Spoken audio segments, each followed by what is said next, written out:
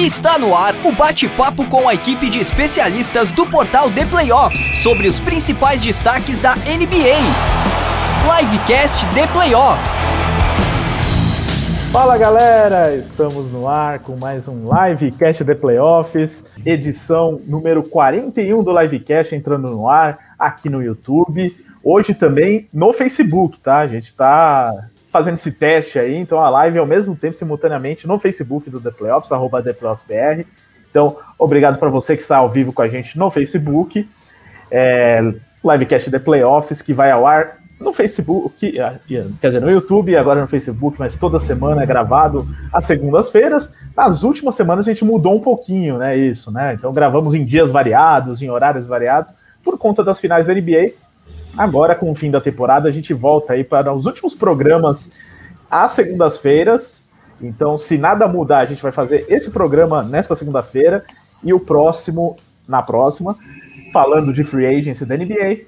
E aí a gente dá uma pausa e tal aqui no Livecast, porque em breve vai começar a temporada de NFL aqui do Livecast. Mas vamos aproveitar até os últimos instantes da temporada de NBA, até porque, para muita gente, a off-season é mais importante do que a temporada. Tipo, para mim, torço para os Knicks, né? O melhor é durante a off-season, né? Porque fica aquelas especulações, aquelas esperanças. O melhor é antes da off-season pro Knicks, né? Não, o melhor é essa época aqui, né? Tipo, essa semana aqui. Antes do draft, porque aí começa o draft e já vem a decepção desde o draft, né? Mas é isso. Eu sou o Ricardo Pilat. Este Livecast The Playoffs é produzido pela WP1Cast. Para você que quer gravar o seu podcast também, que quer gravar uma vinheta, que precisa de um spot para rádio, qualquer coisa que envolva áudio, né? Fale com o Pix e tire suas dúvidas mandando uma mensagem para o WhatsApp 549-9620-5634 ou pelo site wpcom.rs/oncast. E comigo nessa jornada estão aqui meus amigos Piero Fiorelli e Guilherme Rodrigues, o Biscoito. Vou começar pelo Biscoito, porque fazia tempo que ele não participava aqui, né? Ele que, apesar de aparentar ser mais jovem, né? Vocês estão vendo, você que está na live, né? Tá vendo a imagem dele. Ele já é um senhor idoso, tá? Então ele não pode ficar acordado até muito tarde, né? Passou das 10 já não participa, né, Biscoito? Não, exato, velho. E bem, não chegou minha idade pra tomar vacina. Isso que eu tô puto. Tô velho e não chega minha idade. Não chegou? Pô. Então. Gostaria de conversar com o meu amigo Piero, que infelizmente eu não tive nas finais. Cara, eu sei como é ver meu time não ganhar um título. Não. Eu sei como é ver meu time não ganhar 2 títulos. Também não, porque eu já vi 2. Eu sei como é ver meu time não ganhar 3 títulos. Também não, porque eu já vi 3 títulos. Mas eu já vi meu time perder. Então eu sei um pouquinho do seu sentimento. Então, vou compadecer aqui com o meu amigo. Então, um momento de luta aí pelo Piero, gente, que infelizmente o Suns perdeu a NBA, mas nunca ganhou, né? Então isso daí eu não posso falar para ele como é essa sensação, porque eu não sei. Então, fica aí meu destaque inicial. Muito bem. E o Piero, que esse sim é um herói, porque, né, apesar de também, assim como eu, né, ter uma idade mais avançada, tal, de verdade, né, o Biscoito é só em espírito. Ele não só participa dos programas de madrugada, como ele participa depois do time perder um título da NBA. Depois de ter aberto 2-0 numa série, perde essa série, né, uma chance única praticamente nos últimos anos aí de conquistar um título da NBA que foi pelo ralo, mas ele esteve aqui no último Livecast e hoje tá um pouco mais tranquilo, né, Piero? Já tá passando essa época de luto aí com o Suns? Tá passando. Torcer pro Phoenix Suns é como torcer pro Brasil nas Olimpíadas, né? Porque quem torce pros Estados Unidos, por exemplo, qual é a emoção de ganhar uma prata? Não tem emoção nenhuma. O Brasil ganha uma prata e te faz festa. Então, torcer pro Phoenix Suns é comemorar as pequenas vitórias. Fomos campeões do Oeste. Então, tá aí essa vitória pra eternidade. Então, a gente tem que se contentar com isso. A realidade é que foi duro, mas chegou as Olimpíadas aí pra dar uma relaxada na mente esportiva. Porque foi complicado os primeiros dias aí após a derrota, mas é isso aí. Valeu a provocação do Biscoito. Ele que torce pro time que é campeão. tem dessas. Não, que foi mais campeão, né? Então. Não, que ele tá triste porque seu time eliminou dele. Aí ele tá dando essas cutucadas aí. Exatamente. O invencível Los Angeles Lakers caiu pro Nanico, Phoenix Suns. Aí ele tá nessa. Mas tá bom. Não, mas ó, o Phoenix Suns. O Phoenix Suns ganhou a Conferência Oeste, ganhou a divisão do Pacífico, mais um título. Ganhou aquele campeonato de videogame ano passado, né? É verdade, com o Devin Booker. O Devin Booker contra o Ayton na final, né? Se eu não me engano. Isso aí. Tem mais um aí que eu tô esquecendo. Só que o Ayton jogou com o Lakers, então Perdeu. É um título dividido. Tem a lata do Scal também, que te ganhou como... Ah, a lata da Nescau, bem lembrado, muito bem. A mais vendida? Não, Será que lanche do Subway vocês também ganharam? Tinha lanche do Subway do Suns? Ou seja, eu já vi 4 campeonatos enquanto o Biscoito viu 3, né? Então eu tô uma frente. Olha, isso em um ano só, né? A gente tá falando só do time. ano. Imagina o que vem por aí. Imagina o que vem. Futuro é brilhante. Praticamente ganhou uma Copa São Paulo, um estadual, uma Recopa. Só não ganhou o que importa, mas tá bom. É o seguinte, enquanto a gente vai fazendo o programa aqui, interaja com a gente, tá? Nas redes sociais e aqui no chat do YouTube, né? Você que tá ao vivo tem essa possibilidade, tanto no Facebook quanto no YouTube, de mandar perguntas. Eu tô aqui de olho nas do YouTube por enquanto, mas o Jean Lucas Cabulão já mandando um salve aqui pra gente. Salve. O Rafael, olha esse sobrenome é difícil, hein? Mazilhauskas. A gente vai falar de um amigo seu aqui daqui a pouco, porque tem um nome, parece que é lituano, né? Então a gente vai falar do Jonas Valanciunas, que foi o primeiro trocado aí dessa off-season. Então, parabéns pelos conteúdos e análises. Salve direto de Portugal. Opa, legal, hein, Rafael? Acompanhando aí. Abraço para a audiência de Portugal. O João Vitor mandando aqui uma boa noite. Henrique Cavalcante falando que é o primeiro livecast após o título. Tecnicamente não, Henrique, porque teve aquele, né, que a gente falou na madrugada, o Piero estava aqui chorando aos prantos, teve que ser consolado por nós. Para quem quiser, né, e não assistiu ou não ouviu, procura no YouTube que tem aí, tem também nos canais de podcast. O João Vitor perguntou... Se fosse depois do jogo 3, o baque ia ser maior. O jogo 4 já estava... Depois do jogo 5... O jogo 6 eu já estava conformado, mas depois do jogo 5 foi duro, velho. É verdade. O jogo 3 a gente fez, né, também. O jogo 5 não. O João Vitor, o que acham que os Cavs vão fazer nesse draft? Tamo junto. Cara, o mais errado possível, assim. Isso eu já garanto pra ele. Não, e o pior é que não é só a questão do draft, é o que eles vão fazer também com os jogadores que estão no elenco, porque tem a questão de, por exemplo, estão dizendo que o Colin Sexton pode ser trocado, né? E se o João Vitor é daqueles igual o Biscoito, que gosta de sair rápido... Se eu fosse responder de forma rápida, é quem sobrar de Jalen Green e Evan Mobley, né? Em teoria, é isso. Se for o certo, né? Mas o Cavs é uma caixinha de surpresas, né? Daqui a pouco a gente fala mais disso, de draft, né? Piero, manda o Chris Paul para nós, damos o Kuzma. Então torce para os Lakers, né? O Gelucas. Nossa eterna promessa, nunca te pedi nada. Pode ser, né? Quem sabe, Piero, aqui o Kuzma. E seguindo a linha do torcedor do Lakers, né? Porque o torcedor do Lakers junta o Horton Tucker e o Kuzma e quer trocar por todas as grandes estrelas da NBA, né? Junta uma e o KCP também. KCP, Terry Horton Tucker, Kuzma em segunda rodada pelo Lillard. Eles acham que porque certo. 10 jogadores vale um que seja um desse nível, né? O Henrique falando aqui que o Kawhi é o melhor nome da Free Agency, né? O problema é se o Kawhi vai entrar mesmo no mercado, vai testar o mercado ou não, a gente já vai falar disso. Inclusive, aproveitando, antes que a mensagem do Igor também, antes, só para registrar aqui, se o Ben Simmons defensivamente encaixa em qual time? Pera aí que a gente já fala disso, hein, Igor? Porque tá na pauta aqui. Mas tem também aqui no YouTube uma enquete que a gente lançou, falando, né, dos nomes que estão disponíveis na Free Agency, né? Por exemplo, o Ben Simmons, citado aqui pelo Igor, ele não é Free Agent, mas ele é um possível alvo de troca, nós vamos falar disso também. Mas os Free Agents mesmo, né, jogadores que estão, que os contratos se encerram agora, ou eles podem, né, declinar da opção que eles têm para testar o mercado, a gente colocou 4 nomes aqui na enquete do YouTube, que são eles, o Kawhi Leonard, né, que ele pode fazer isso, né, pode testar o mercado, DeMar DeRozan, Chris Paul, Kyle Lowry, e tem a opção outro, né? Então, para quem quiser colocar aí um jogador que não foi citado, então corre no YouTube, mesmo que você esteja ouvindo em podcast, né? Vem para o YouTube, já aproveita para se inscrever no canal também, caso você não seja inscrito, e vote na enquete, porque ela vai ficar aí por alguns dias. Por enquanto, com 63% ganhando o Kawhi Leonard, né? É o nome que chama mais atenção, mas o Chris Paul tem 17%, é o segundo. Que aí, esses dois, né, que estão ganhando a enquete, talvez tudo indica que eles vão ficar nas suas equipes, mas a gente vai analisar isso nos próximos instantes. Só antes de ir para o assunto, 2 recados aqui. O primeiro é que, né, a gente vai falar de draft hoje, projetando as escolhas, mas teremos um programa depois do draft, no USA na Rede, né, que é o nosso podcast da casa, falando das escolhas. Então, Piero acho que já está programado aí, preparado para participar, não sei se vai ser gravado na quinta-noite, na sexta de manhã, ele vai combinar com o Miguel direito, né, Piero? Vamos ver isso aí. E aí vai rolar esse pós-draft, então fica já o convite para você que está nos ouvindo aqui para seguir o The Playoffs nos canais de podcast, porque é um conteúdo exclusivo dos canais de podcast, né? Então, no Spotify, iTunes, Amazon Music, Deezer. Fica aí o convite para que você se inscreva lá, siga-nos lá, para acompanhar esse conteúdo também pós-draft, né? Logo depois do draft, saindo quentinho aí o assunto. O Biscoito está convidado também, se quiser, tá, Biscoito? É que seus horários não batem muito com esses do Pierre e do Miguel, assim, que é aqueles horários, assim, bem de madrugada ou de manhã na hora do expediente, mas se você tiver um tempinho e quiser participar sobre o draft também, tá convidado. E o outro recado aqui é dos grupos de WhatsApp, né? Sempre muita gente nova chegando para ver NBA, querendo fazer amizades, querendo conhecer mais da NBA.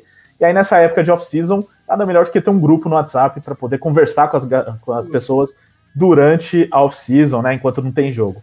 Fica, então, esse convite para que você mande uma mensagem para o nosso número no WhatsApp, no 11 94666 8427, e aí diz que quer entrar no grupo de NBA do The Playoffs que ouviu o Livecast. Aí a gente pega lá um cadastro rápido seu e te adiciona, tá? Não precisa ficar com medo, não é um cadastro nada difícil, não. É só alguns dados. E aí a gente te adiciona e você pode passar a off-season inteira conversando de NBA, brigando. Sabe quem que fica no grupo de NBA, além do Danilo Castro, né, que tá lá no grupo? Nosso Renan Dourado, que participou recentemente de alguns programas aqui com a gente, ele fica lá brigando o tempo inteiro com as pessoas. Vocês não acreditam nisso, cara.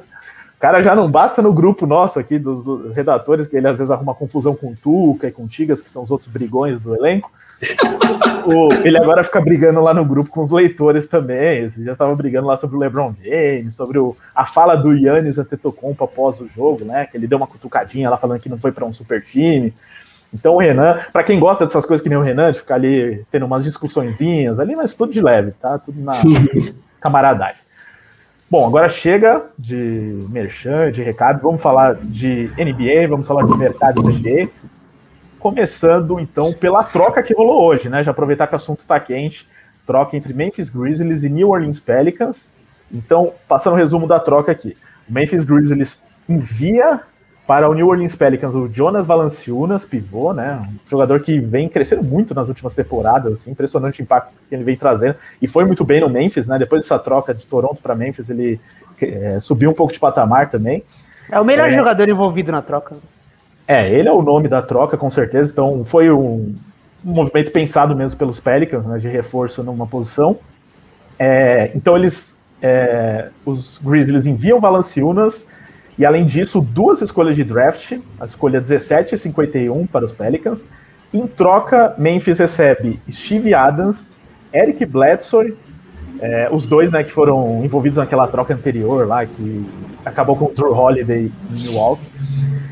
E aí escolhas de draft também, então uma troca de escolhas, as escolhas 10 e 40 vão para Memphis, então tinha 17 e 51, troca pela 10 e 40. Além disso, tem uma escolha protegida de primeiro round em 2022, que era uma escolha dos Lakers. Bom, uma troca bastante confusa, mas o principal nome da troca, né, Biscoito, é o Valanciunas indo para os Pelicans. Quem você acha que se deu melhor nessa troca? E os Pelicans, de fato, têm um acréscimo grande aí de nível, né, com essa troca. Na prática, é a troca do Adams pelo Valanciunas no time titular. Né?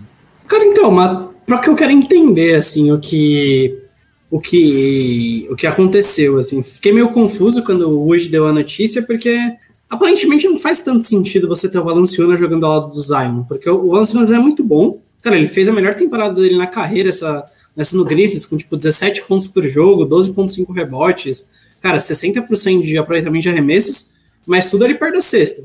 Ele, vez ou outra, estava uma bola de 3 por jogo, acertava 37%, não era ruim, mas ele não é o cara que vai espaçar a quadra, e você tem o Zion no time, né, que isso que é estranho. E o Valanciunas era um cara que jogava muito em pick and roll, e também aproveitava das infiltrações do Ja Morant, que o Pelicans não tem nem de perto um jogador no estilo de Ja Morant.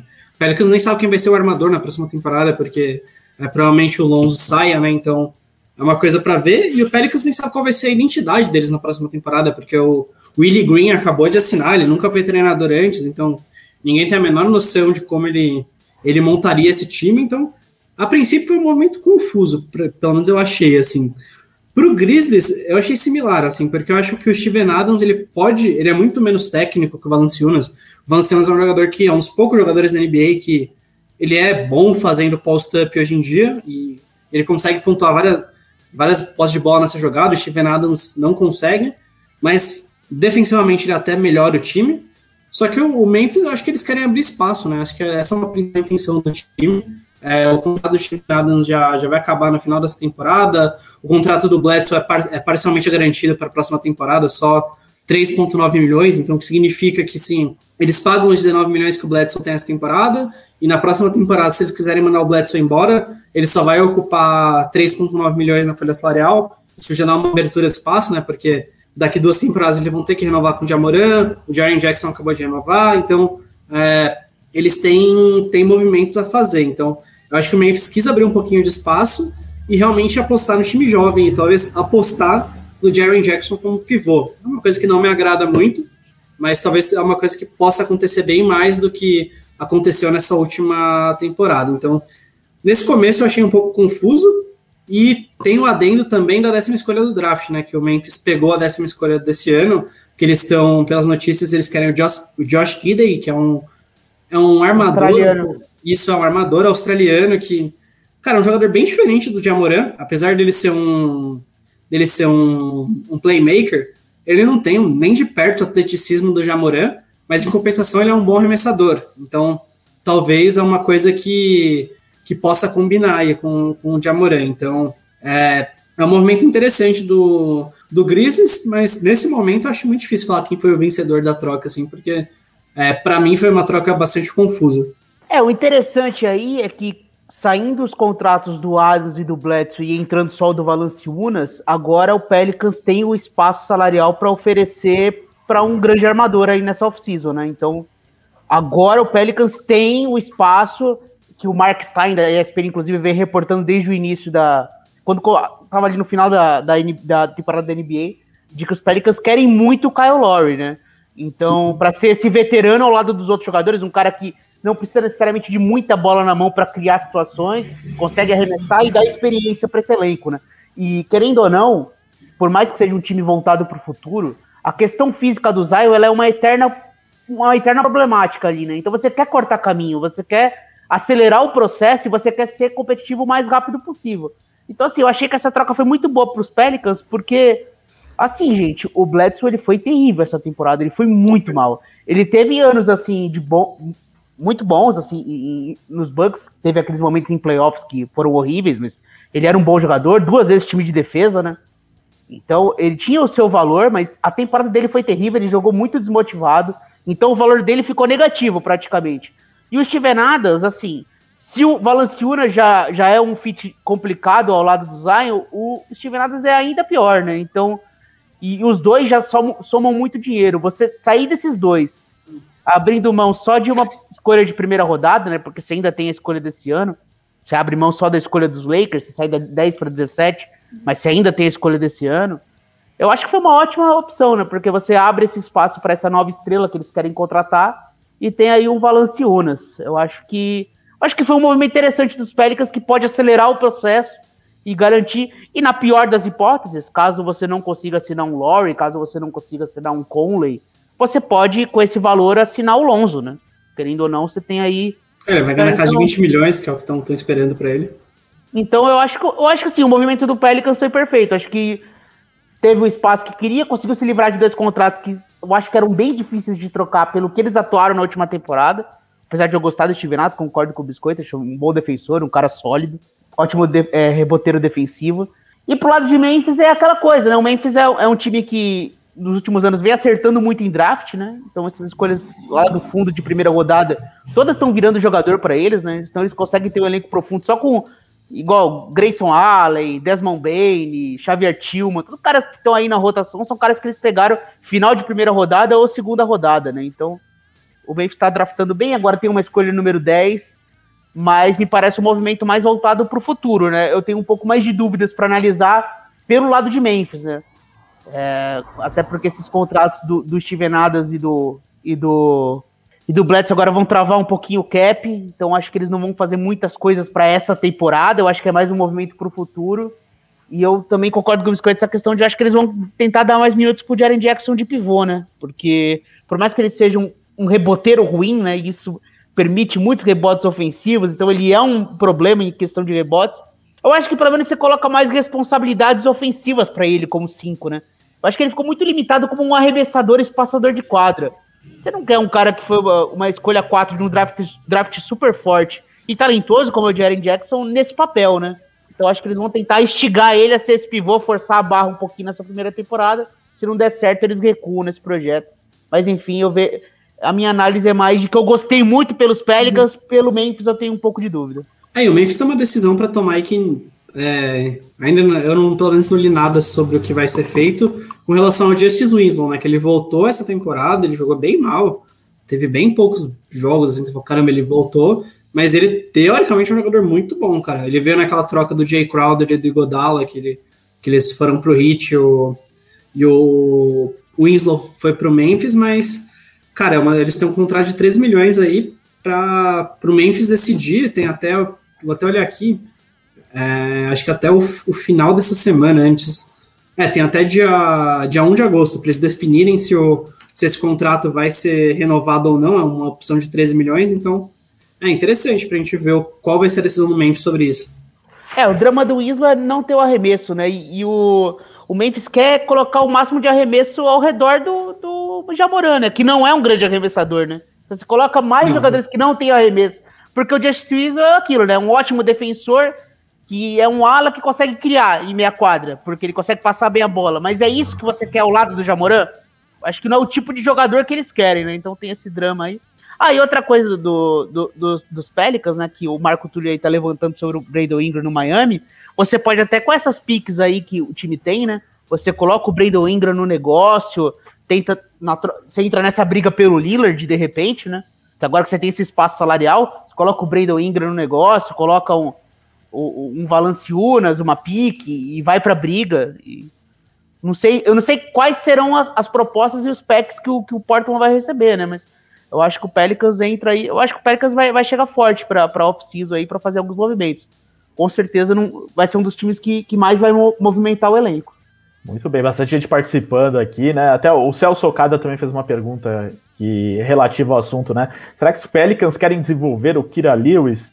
Eu acho que os Pelicans nessa troca, e talvez pelos movimentos agora, é o que eles menos vão se preocupar em desenvolver muito esses jovens jogadores. Talvez seja mais assim, montar um time forte para já tentar esse ano ir para playoff, fazer alguma coisa, para o Zion se interessar em ficar lá, né? Porque se for mais uma temporada fora de playoff, com o cenário que foi na última temporada, vai ser complicado. Então, eu acho que é mais provável até os Pelicans usarem caras como o Kira Lewis e tal, até para trocas futuras, do que para desenvolver eles agora, né? E mais uma troca de técnico, né? Acho que eles precisam acertar a casa lá, né? Eles precisam acertar a casa. É bem confusa a situação dos Pelicans nesse momento, então é até difícil saber qual a estratégia deles, né? Mas é isso, o Jean Lucas Cabulão, Adams indo para ser o líder de rebotes ofensivos da liga, kkkk. Isso ele tá sempre brigando, né, para ser o líder em rebotes. Bom, vamos falar dos outros temas aqui que a gente separou, daqui a pouco a gente lê mais comentários aqui, tá? Alguns nomes a gente antecipou aqui em relação a isso das trocas, né? Então, por exemplo, citamos o caso do Brandon Ingram aqui, né, que o Marco Túlio falou. Mas, assim, o nome que está sendo mais ventilado nesse momento na NBA em relação a uma possível troca é o Bradley Beal. Ele está até aqui na arte do YouTube, porque foi um nome que ganhou força nas últimas semanas, nos últimos dias, com diversos rumores relacionados a uma possível troca, que ele pediria para ser trocado antes do draft. Então a gente está a 3 dias do draft e isso pode acontecer a qualquer momento. Tudo indicava que não, né? Que ele estava satisfeito ali nos últimos anos nos Wizards, depois de vários rumores também sobre isso. Sempre surgem rumores sobre ele sair dos Wizards, porque o Wizards não oferece para ele chance de ganhar, né? E o cara é um baita jogador. Então é normal que esses rumores aconteçam. Mas pelo que vocês estão vendo aí dessa situação do Bradley Beal, vocês acham que ele vai ser trocado antes do draft? Ou tá muito em cima para isso? Qual a chance aí do Bradley Beal sair dos Wizards e os possíveis destinos, aí, ou os mais prováveis?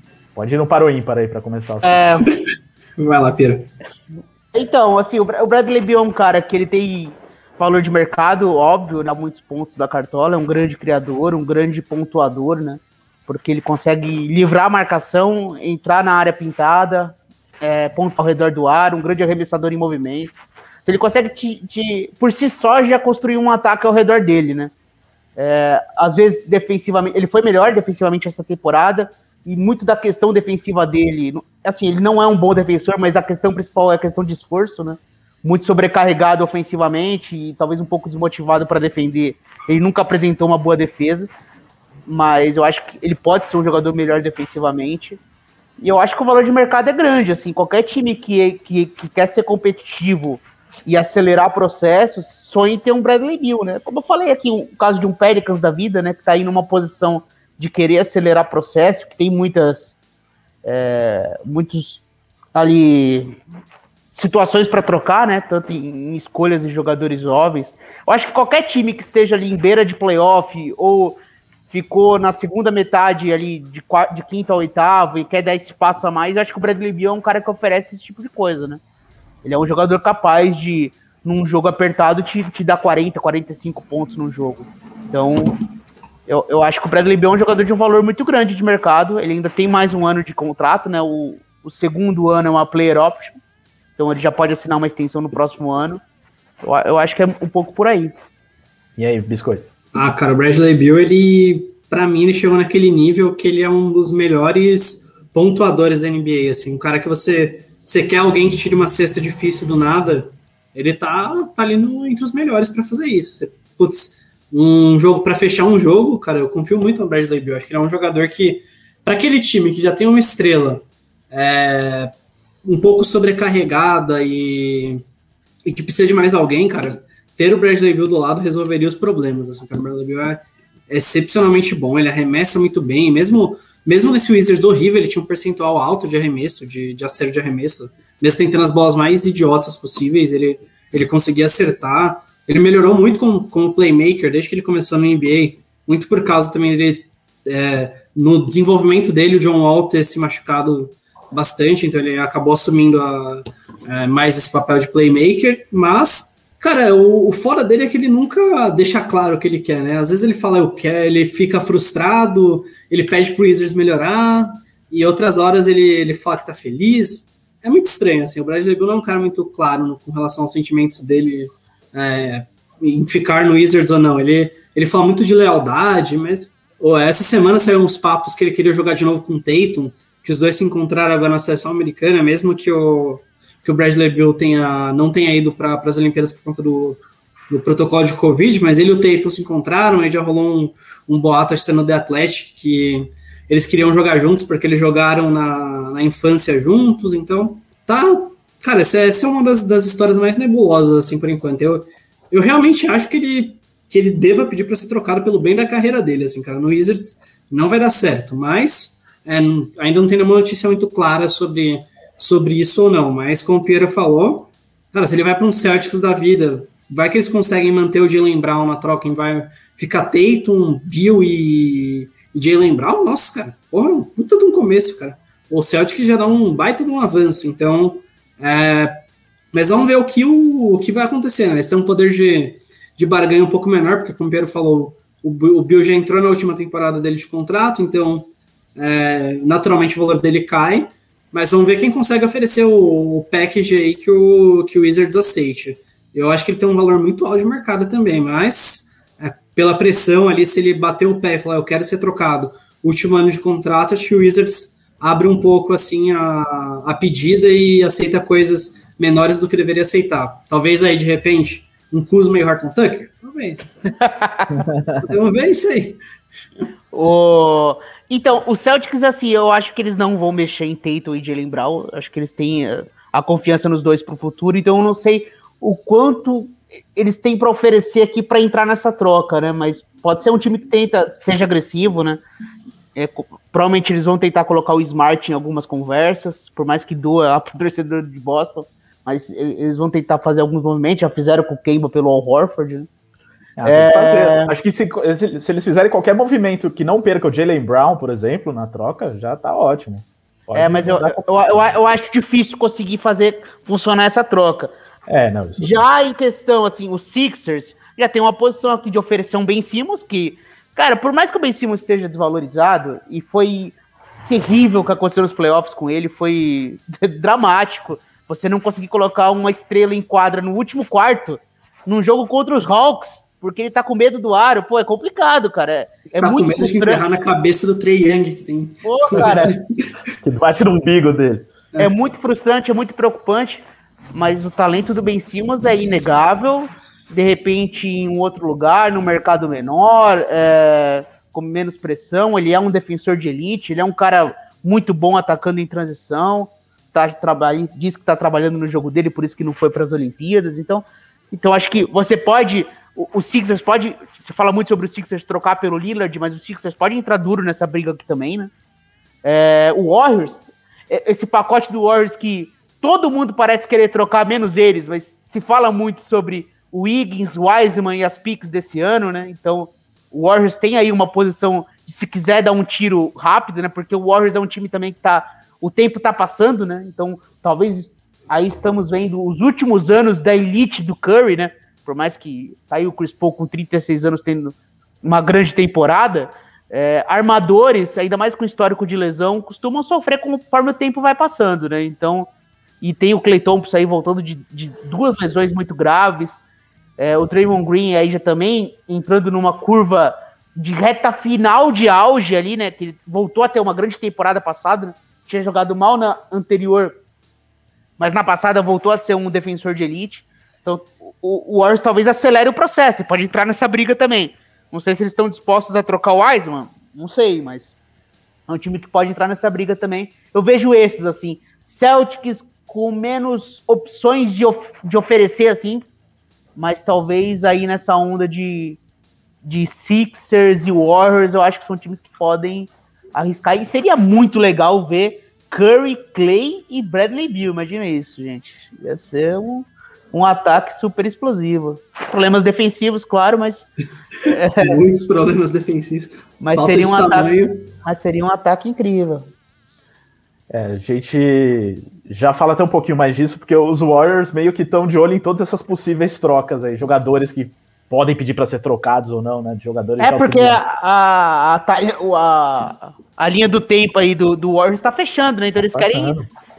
Talvez seja a última chance, né? Porque última chance, exatamente. Sabe, ver como o Klay Thompson volta, né? Mas já tendo um outro jogador junto. Já resolveria esse problema também, caso ele não volte tão bem. Mas assim, se eu fosse apostar, eu apostaria que o Warriors vem muito forte para a próxima temporada. Eu acho que eles vão vir muito forte. Eles vão montar um time muito bom. Eu tenho esse feeling. O Marco Túlio aqui, ele perguntou se o Bradley Beal sair, o Russell Westbrook também vai sair, ou ficam os dois, saem os dois. O que a gente acha? Ele também falou aqui que o Bradley Beal seria um melhor encaixe no Miami Heat. E o Matheus Eduardo, ele também fez uma pergunta sobre o Westbrook, então já vou mandar as duas juntas aqui, dizendo que tem um papo, olha, essas coisas que o Biscoito gosta, né? E tem um papo de que o Lakers poderia, né, fazer uma troca aqui, então se o Wizards trocar o Beal, poderia trocar pelo Westbrook, né, o Lakers, né, poderia trocar pelo Westbrook. Cara, eu já tô tranquilão, porque o Lakers para essa temporada já trouxe o DeRozan, o Laurie, o Westbrook, o Chris Paul. E eu acho que o Doncic o Doncic vai pedir pra se trocar do Mavis, também vem pra gente, então tô suave. Não.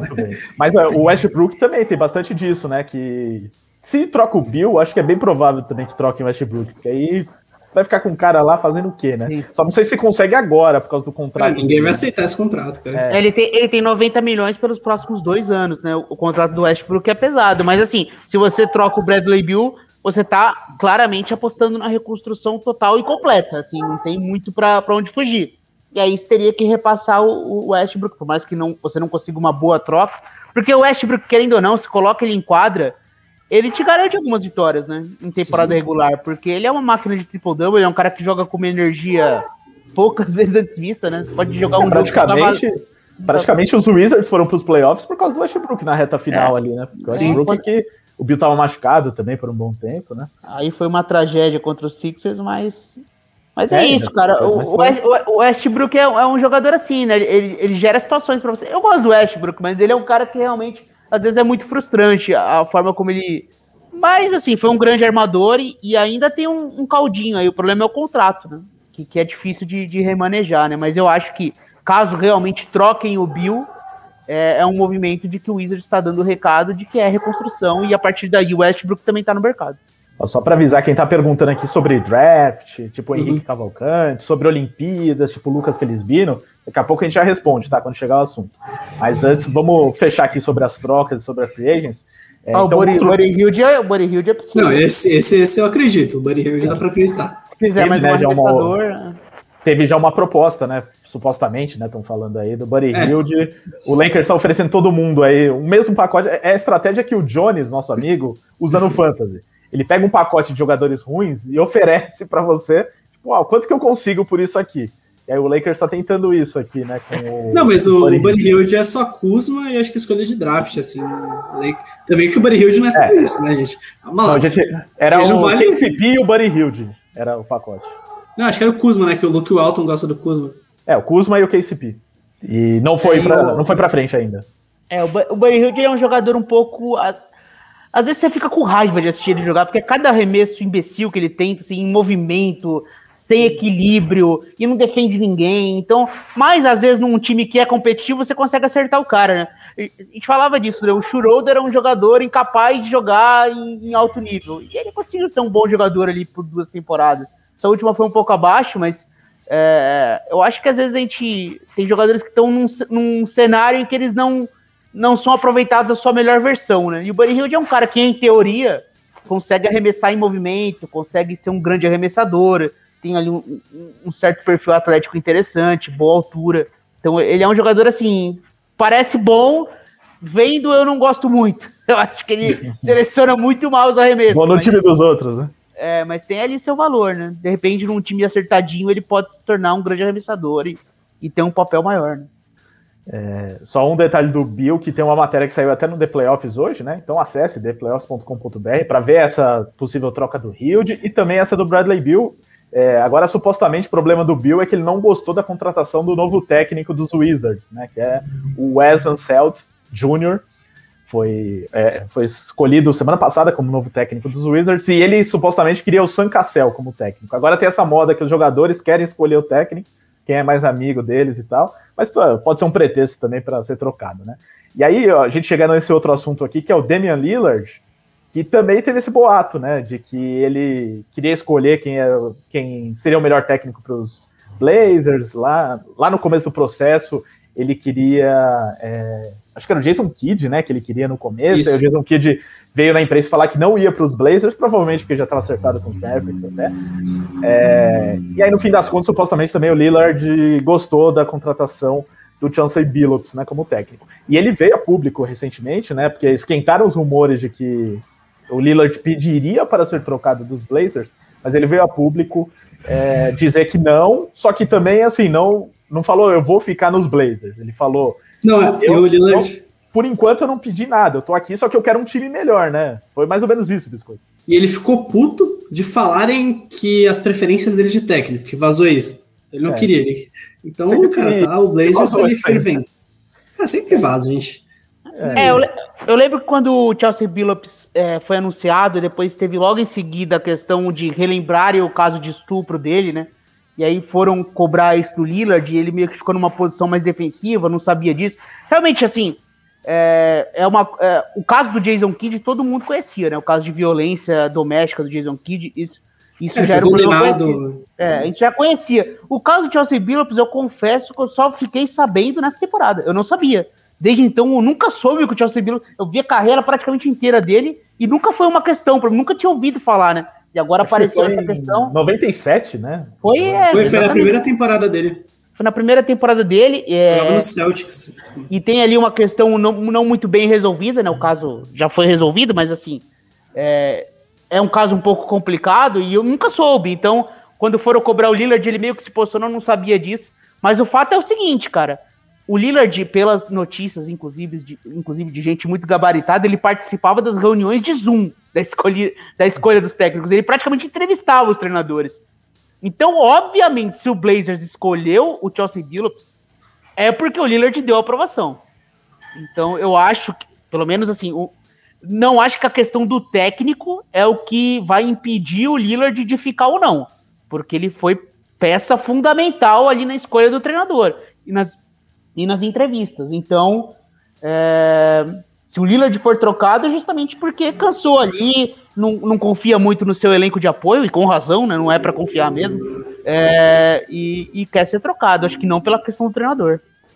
Se eu fosse apostar, Biscoito, eu diria que ele não vai ser trocado, ele vai ficar pelo menos mais esse ano aí, até por ter mudado de técnico e tal, mas eu acho que talvez seja o último ano dele, assim, pelo menos não vai ser campeão esse ano, se é isso que ele quer, né? Mas provavelmente ele vai tentar ir o mais longe possível, tal, ver a movimentação dos Blazers, mas acho que não vai ser trocado agora. Até assim, tanto ele quanto o Bill, por exemplo, eles estão na seleção americana nesse momento, né? Então também tem esse problema aí do... o Bradley Beal foi cortado pela Covid, né? O Bill foi cortado, verdade. Mas o Lillard tá lá. Ele... É mais difícil, né? Você participar das negociações e tudo mais, enquanto você tá, né, do outro lado do mundo jogando, né? E envolvido nisso, né? Eu acredito que é até um sonho para ele, né? Tá defendendo a seleção americana numa Olimpíada. Então, acho que tem vários fatores. O draft logo ali, depois que passa o draft, complica um pouco para fazer essas trocas, né? Enfim, você compartilha desse sentimento de que Lillard, para alegria de Pedro Moreira, o Tuca fica nos Blazers? Cara, acho difícil ser trocado nesse começo de temporada, assim. Primeiro porque também aquele negócio, né? Ele é caro, cara. É difícil ter algum pacote que agrade o Blazers. Mas o Blazers vai ter que tomar algumas decisões importantes logo agora, né? Tem o Norman Powell, se ele vai renovar ou não, que teoricamente vai uma grana grande, e aí o time tem zero flexibilidade, aí vai trocar quem? Vai trocar o Nurkic, vai, sei lá, trocar o Anthony Simons, que é o jovem teoricamente promissor do time. O Blazers não tem muito, esse time, acho que é muito difícil o Blazers conseguir fazer algum grande movimento. Obviamente, aí tem o CJ McCollum, mas aquele negócio, quando você troca, o CJ McCollum, ele é bom, mas ele não chega a ser aquele nível estrela. Então, é difícil você pensar o que você vai conseguir pelo McCollum que compense, assim. Você fala, porra, o que o Blazers teoricamente precisava de defesa, né? Trouxe o Covington e a defesa do time melhorou. Então, porra, trouxe um dos melhores defensores da NBA e mesmo assim não melhorou defensivamente. O que precisa mudar? Trocou o técnico. Também, teoricamente, a culpa pode mudar alguma coisa, né? O Billups vai trazer ideias novas, nunca foi técnico, então pode mudar o time. Mas acho que nesse começo o Lillard fica ao menos para ver o que está acontecendo, né? Falou, porra, escolhi esse cara aí que é técnico, então vamos ver o que acontece. Mas se o Blazers não se mexer, literalmente com o mesmo time que teve essa temporada para a próxima, cara, acho que no meio da temporada a gente vai ouvir muito o burburinho do Lillard, que ele vai querer se trocado. Tem uma questão aí também, que querendo ou não, o Blazers parece que fica até envergonhado de conversar com o Lillard, né? Porque foram anos e anos de dedicação extrema, sempre espantando qualquer possibilidade de troca ou saída, foi sempre muito leal ao elenco, sempre elogiando os companheiros. O Lillard nunca apresentou qualquer problema para Portland, nenhum. E em quadra ele correspondia. E agora, já com 30 anos, a janela, eu falei sobre a janela dos Warriors, mas a janela do Lillard também tá fechando, né? E em nenhum...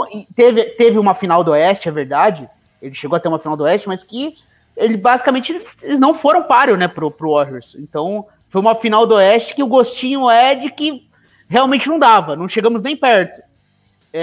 E depois, sofrendo 2 anos consecutivos para classificar para os playoffs, né, esse segundo ano aí, na briga para fugir do play-in. O ano anterior teve que jogar o play-in lá na bolha. Então, são anos decepcionantes. Então, se o Lillard pedir para trocar, assim, eu quero ser trocado, eu acho que o Portland troca. Porque... Uma gratidão, talvez, né? Uma gratidão e querendo ou não, ele é um cara que tem valor, cara. Você consegue coisa boa, você consegue bastante pique, bastante jogador jovem. Eu não sei que tipo de coisa eles querem fazer, mas assim, você trocou o Lillard, é reconstrução total no dia seguinte, né? Não, infelizmente você vai ter que mover todo mundo. E o Lillard tem um contrato longo, né? Então isso aumenta muito o valor dele. Aumenta o valor dele, cara.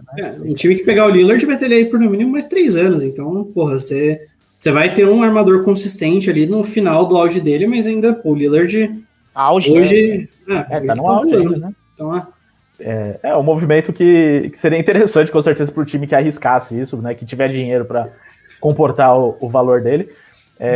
Uma coisa que eu ia falar do Blazers... Imagina... Então, tem essa especulação de Warriors, né? Tem essa especulação dos Warriors. Só que também, o Warriors é que a imprensa lá não é tão forte quanto a imprensa de Los Angeles, mas também eles querem pôr todo mundo nos Warriors, é uma coisa incrível, né? Tem esse boato também do Lillard nos Warriors. Mas o que eu ia falar dos Blazers é que já tem algum tempo, assim, que tem até uma especulação, assim, uma conversa de que talvez os Blazers deveriam partir para um rebuild, porque são anos tentando com o Lillard, né? E se não consegue com o Lillard e com os jogadores que eles, várias vezes, eles se reforçaram bem, assim, tiveram anos com boas aquisições no trade deadline, esse ano mesmo, né? Você falou do Covington, do Norman Powell. A troca do Gary Trent pro Norman Powell era um recado de que a gente quer ganhar agora, né?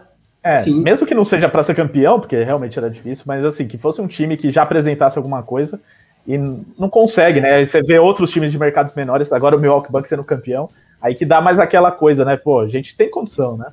Mas... Não, e querendo ou não, cara, eles pegaram o Nuggets sem o Jamal Murray na primeira rodada e eles iriam para uma segunda rodada contra o Suns, querendo ou não, o Suns seria o favorito, mas é uma série que você pode ganhar. E aí eles pegariam uma final com o Clippers sem o Kawhi, então o Suns chegou numa final porque foi um ano atípico, então o ano atípico tava ali para todo mundo.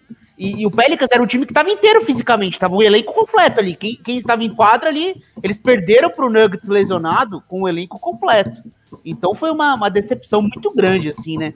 E o Lillard, acho que ele é muito amigo dos caras, né? Isso que é um problema para ele reclamar publicamente, né? Ele é muito parceiro do CJ McCollum. Para ele falar, pô, o McCollum foi muito mal, realmente. Acho que tá na hora de trocar o McCollum para ter um outro parceiro aqui. Ele nunca vai falar isso, porque ele é muito amigo do cara. Então, é quase com aquela relação do Laurie com o DeRozan, né? Que eles eram muito parceiros e é difícil você nessa posição e com esse nível que ele tem com o torcedor, com a franquia e até com o estilo do Lillard, eu acho muito difícil ele entrar em guerra na imprensa, né? Mas a NBA aí ela sempre nos mostra que o jogador ele pode fazer qualquer coisa, né? Então...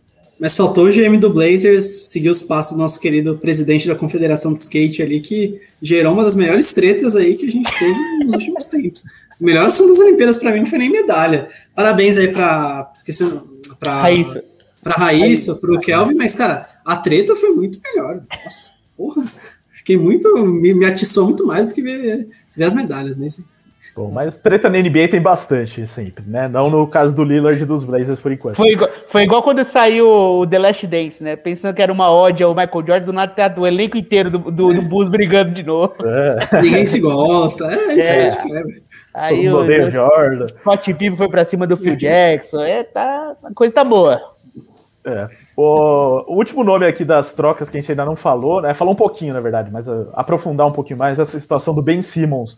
A questão sobre o Simmons que eu queria trazer para vocês é assim, porque dos outros casos aqui, né, principalmente Lillard e o Bradley Beal, a gente está falando de um jogador que iria para um outro time já pronto para talvez fazer esse time pronto virar um contender de fato a título. No caso do Ben Simmons, ele se desvalorizou tanto possivelmente por conta da última temporada que eu não vejo isso, né, um time, vou buscar o Ben Simmons porque tá faltando uma peça aqui. E talvez seja mais possível que ele entrasse num negócio, digamos, até o Pierre, acho que falou isso, né, Pierre? Talvez colocar o Simmons num negócio para trazer um Bradley Beal, ou para trazer um Lillard, ou seja, ele seria parte de um negócio para trazer uma estrela para outra equipe, para a Filadélfia, né, no caso. Então ele perdeu valor a esse ponto, até, assim, surgiram vários rumores já de possíveis trocas, mas assim, ou seria uma troca meia boca, assim, para os Sixers, ou não faria sentido por outro lado. Então, assim, ele tem mercado nesse momento, assim, vale a pena para os Sixers investirem numa troca, até por conta da má impressão que ficou. O que você acha, Pedro? Então, essa é uma pegadinha, né? Porque o Doc Rivers e o Embiid deixaram claro, assim, você tem que saber ler nas entrelinhas. Claramente, ninguém no Sixers quer mais o Ben Simmons lá. Então, eles querem trocar. Só que existe um risco muito grande aqui de você trocar um ótimo jogador, um ótimo talento que é o Ben Simmons, e não conseguir o valor dele, né? Porque tão desvalorizado assim, com o Sixers falando pra todo mundo, eu quero trocar. Por mais que o Daryl Morey chegue na imprensa e fale, não, a gente gosta dele, estamos analisando, mas a gente gosta... É óbvio, você tem que defender seu cara, mas tá claro que o Sixers tá desesperado pra trocar. É muito difícil você entrar numa troca aí por uma estrela com o Ben Simmons e você não ter que dar muito mais junto, né? Então... É um valor muito duro, assim, eu acho um mercado complicado para os Sixers, querendo ou não, é duro falar, mas perdeu a oportunidade, né? Tinha ali o Harden, com certeza o Sixers teria um pacote muito melhor do que o que foi oferecido pelo pelos Nets, porque querendo, o Nets deu o quê? O Nets deu pique. Deu pique para Houston. Tinha o Caris LeVert ali envolvido no negócio, tinha o contrato expirante do Jarrett Allen, mas no fim das contas, o que o Rockets recebeu foi pique e ponto. Se o Rockets tivesse a opção de pegar um Ben Simmons, com certeza o Rockets gostaria. Então, eles tinham aquela oportunidade. Essa janela passou. Eu não sei se eles vão conseguir uma boa troca, e eu acho que existe um risco aqui de os Sixers ter que perder uma troca para se livrar do Ben Simmons e tentar pegar um outro grande jogador aí para ajudar agora, para ajudar o Embiid. É uma posição muito difícil que o Daryl Morey tá. É uma off-season complicada para os Sixers e o que eles vão fazer com o Ben Simmons. Eu tô curioso e tenho dificuldade assim de leitura de qual é o valor de mercado dele, porque, querendo ou não, eu acho que ele é melhor do que as pessoas acham dele hoje. Então, é duro se achar uma troca boa. Não sei o que o Biscoito pensa disso. Cara, acho difícil, hein, velho, porque, Ben Simmons, ele é um dos melhores defensores da NBA, assim. Cara, ele é um dos poucos jogadores que dá pra você falar, ele consegue marcar qualquer jogador da NBA. Cara, não tem um tipo de jogador que você fale que o Ben Simmons não consiga marcar. Ele consegue marcar um pivô pesado, consegue marcar um armador mais baixo, consegue marcar um LeBron James da vida, assim, um Antetokounmpo, ele tem essa capacidade física. E ele tem o senso defensivo de marcar esses caras, a habilidade defensiva pra marcar. O problema é que ele ficou muito estigmatizado, cara. Acho que ele no Sixers ele não vai mais conseguir superar as coisas que ele precisa superar, assim. Porque, cara, é absurdo, assim, o cara não querer enterrar uma bola embaixo do aro é uma coisa que, pra mim, transcende, assim, a questão de tática, a questão de habilidade. Cara, ele tem 2,8 metros e ele não quis enterrar uma bola embaixo da cesta. Tipo. Tem alguma coisa... Confiança. Cara, tem alguma coisa muito além que, obviamente, a gente aqui não vai ficar sabendo só quando gravarem a The Last Dance do Sixers aí, no caso aí vai ser a The Last Lost do Doc Rivers, assim. E aí, cara, a gente precisa, porque tem algum fator externo que tá atrapalhando ele. Eu ouvi até em podcasts falando, cara, teve uma treta, assim, que... Eu não lembro onde eu ouvi, cara. Vou ficar devendo aí, desculpa a pessoa que eu ouvi esse podcast, não vou poder citar. Que o Ben Simmons, na última temporada, teve um caso pessoal dele bem complicado, que a irmã dele... o Ben Simmons, ele é criado pelo padrasto, teve alguma treta assim, e a irmã dele foi molestada por um irmão mais velho, e ele é muito próximo dos dois. Sim, eu também li isso.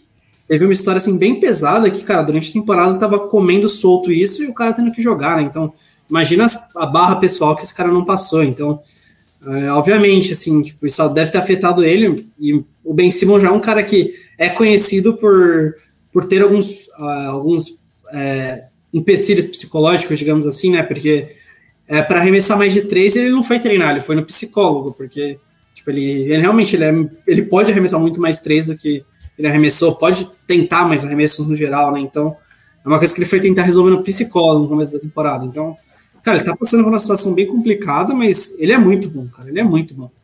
O Ben Simmons, quando entrou na liga, nas primeiras temporadas, ele era tido como um jogador para ser o novo LeBron James, assim, porque ele realmente era um cara que dominava todos os aspectos do jogo.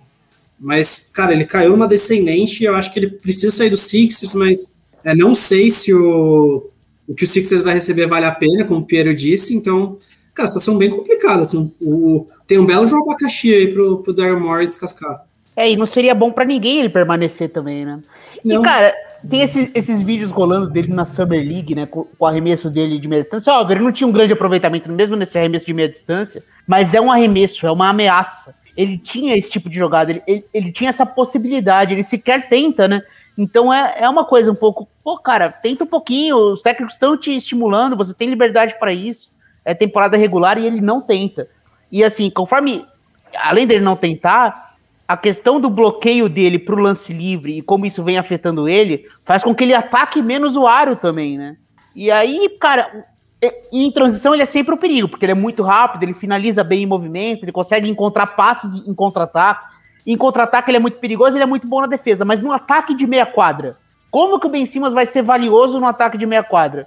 E nos playoffs ele foi quase negativo, assim, no ataque de meia quadra. Ele era um jogador que você não queria a bola na mão dele, você não queria ele envolvido nas jogadas. E aí é muito complicado, né? Então eu acho que ele precisa de novos ares. Seria muito bom o Ben Simmons trocar de lugar.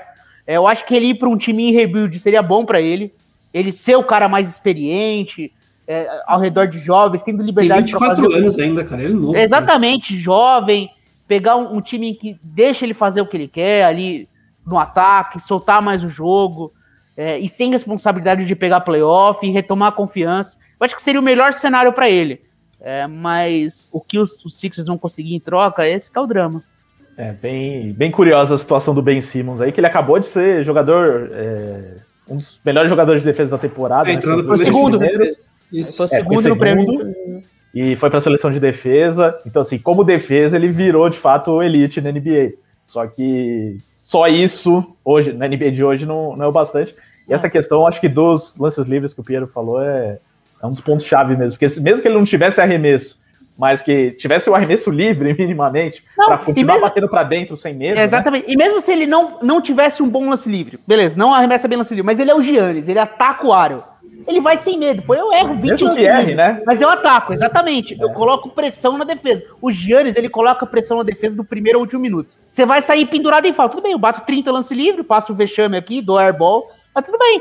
Você vai sair com 6 faltas, porque eu vou colocar pressão. O Ben Simmons, ele tira a pressão porque ele foge do jogo nessa situação. E aí que fica o drama ainda maior, né? Bota drama nisso. A gente vai falar aqui agora de alguns free agents. Só antes aqui, o Marco Túlio, ele perguntou aqui um assunto que ainda cabe aqui dentro desse tema, que saiu um rumor de que o Eric Bledsoe pode ser cortado pelos Grizzlies, né, por Memphis, e assinará com os Sixers. O que vocês acham? Eu acho que, primeiro, não faz muito sentido, talvez, o Bledsoe no elenco dos Grizzlies, e para os Sixers faz sentido pro elenco, né? Então... Faz. O Bledsoe, ele até, acho que foi o Mark Stein ou o Eric Pinos, algum especialista de contrato, disse, por ele ter o contrato parcialmente garantido só na próxima temporada, se fizerem um stretch provision, vai ser de 4 milhões para ele, então é um stretch provision bem ok, então tem chance sim dele ser dispensado pelos Grizzlies. Aqui e como eu falei, né, o Bledsoe teve uma temporada trágica, foi trágica mesmo, ele foi muito mal, piores aproveitamentos da vida, então é difícil trocar, é bem difícil. E ele é ruim do que o Sixers precisa, né, que é arremesso de 3, assim, desesperadamente. Ele é horrível nisso. Seria mais para compor elenco, defesa e tudo mais, porque o Sixers também tem esse problema um pouco aí de elenco, né, de quem vem do banco, mas também não sei se é grande coisa. O Roberto FTS falando, deixa o Bradley Beal no Wizards. Deve ser torcedor do Wizards que o Roberto, mas não tá adiantando muito também, né, Roberto? E quem vem do banco no Sixers é o Tyrese Maxey e o Thybulle, também são dois jogadores que não têm arremesso de 3 também, né? O Maxey é um cara que mais joga em volume, consegue arremessar de 3, mas ele é muito mais de infiltração, de atacar em velocidade, e o Thybulle é um defensor, né? E que também é mais pelo atleticismo, atacar o aro. Mais um jogador que não tem arremesso.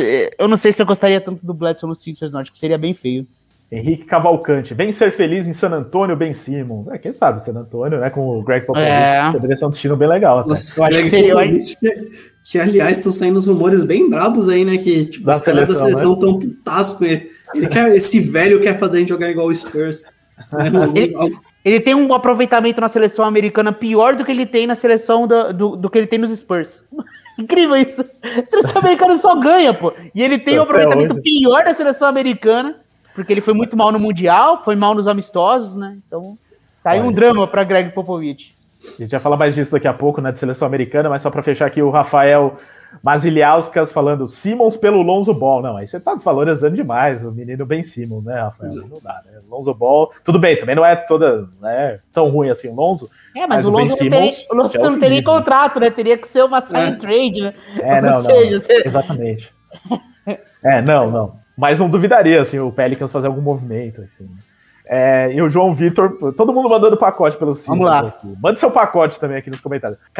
O Kevin Love, o Larry Nance Jr., o Colin Sexton. Seria um bom pacote pelo Simmons? É um pacote a ser considerado. Vale lembrar que o Simmons tem um contrato caro, né? Então vai, meio que bateria pra esse Love, né? O Love é pra bater, exatamente. Você tem o Sexton ali como um cara pra criar. Não sou o maior fã do Sexton, mas é alguma coisa, pelo menos, aqui, né? Você tá dando alguma coisa. Eu acho que o Sixers ouviria essa proposta. Bom, aqui então vai mercado de free agency. Começando aqui com... Eu vou falar dos nomes que a gente colocou até na enquete do YouTube, tá? Vão lá no YouTube para participar da enquete também. Quem é o principal nome da free agency. Então, os dois primeiros nomes que estão até ganhando na enquete, né? Que é o Kawhi Leonard e o Chris Paul. Acho que eu já vou começar por esses para meio que descartar, que eu acho que os dois vão ficar onde estão. O Leonard, eu diria assim, com 99% de certeza, até pelos rumores recentes que saíram. Eu acho que o Leonard, ele terminou uma temporada aí que ele não conseguiu jogar, né, no final da última série, então ele ainda tem algo a ser feito lá, eu acho que ele ainda acredita nesse projeto dos Clippers. E o Chris Paul, a gente fica um pouco mais na dúvida, porque eu acho que tem bastante time que se interessaria por dar um contrato pro Chris Paul. Mas a liga dele ali com o Suns foi grande, né, Piero? Então, você concorda que esses dois devem ficar onde estão também? Eu acho que o Suns vai oferecer o que ele quer, né? O que ele pediu, acho que o Suns oferece, porque tá numa posição assim, né? Isso? O céu é o limite. Pro Chris Paul, o céu é o limite. Né? Ele sempre gosta de bastante dinheiro, porque ele também ele é o cara que é da comissão dos jogadores. Sim, também, né? Então sempre se pega mal pro Chris Paul ele pegar um contrato menor, né? É assim, eu li muito sobre o contrato de 100 milhões por 3 anos. Mas pode? Porque não tem aquele negócio que o jogador, quando 38. Chega aos 38 anos, ele não... Mas ele tem 37, ele tem que assinar agora. Se ele assinar agora, ele foge dessa... Por isso que ele não vai assumir a player option dele, exatamente por isso. Para ele pro próximo contrato, ele não ter essa regra, né? Então ele tem que assinar agora. Então se fala sobre um contrato aí nesses moldes. Não sei se alguém quiser oferecer mais uns 40 milhões para ele aí, o contrato máximo possível, né? Mas eu acho que o Suns vai oferecer o que ele quer, mas 3 anos, eu não sei se o valor vai ser agradável, você tá pagando 30 milhões para um cara que vai estar com 39 anos. Mas é uma posição difícil, né? Porque ele realmente ele tem uma ligação muito forte com o Monte, ele deu certo em Phoenix, os jogadores gostam dele, tem um papel de liderança, então acho que... Mas é como o Rica falou, assim, se o Suns não oferecer, vai ter gente oferecendo. O Knicks vai estar ali, cara, vai dar o dinheiro que ele quer. Então acho que o Chris Paul vai conseguir o dinheiro dele. Ele fez por merecer essa temporada. E o Kawhi, eu também concordo, acho que fica nos Clippers também. Ele pode assinar uma extensão, mas eu acho que se ele fica esse ano, a próxima extensão ele consegue mais dinheiro, né? Então, acho que ele deve ficar nos Clippers e ele não deve jogar a próxima temporada, né? Então isso tira um pouco de valor, né? A dúvida mais é isso, se o Kawhi vai talvez exercer essa player option, ou se ele vai declinar e talvez pode assinar por 2 anos, mas com mais uma player option, né? Talvez seja mais provável até para ele ganhar mais dinheiro, né? Nesse caso. Mas, Biscoito, outros 2 nomes aqui, que aí tem a ver com o Kawhi Leonard, né? Também. Um é DeMar DeRozan, né? Que foi a troca entre Spurs e Raptors, né? Que fez com que o DeRozan fosse parar nos Spurs. Vem de uma ótima temporada, né? Nos Spurs. E dentro dessa free agency aqui, que a gente acaba de falar, né? Que 2 jogadores de grande nome devem ficar onde estão. Talvez o DeRozan vire um dos principais nomes, se não o principal, né? E hoje, né, aproveitando que você torce para os Lakers, saiu aí uma declaração dele se oferecendo todo, né, para os Lakers, falando que encaixaria muito bem com o Anthony Davis e o LeBron James. E, assim, de vários nomes que estão sendo especulados nos Lakers, esse talvez seja um provável aí em relação ao contrato dele ser um free agent, uma posição que talvez ali esteja carente dos Lakers. O que você acha? Combinaria com os Lakers e teria dinheiro também, né? Caberia no cap? Não, se ele quiser ele quer um pay cut, né? Então ele aceitaria, não? Tipo, pra jogar no time campeão, né? Talvez. Pra jogar no Lakers especificamente, né? Que é o time dele que ele torce.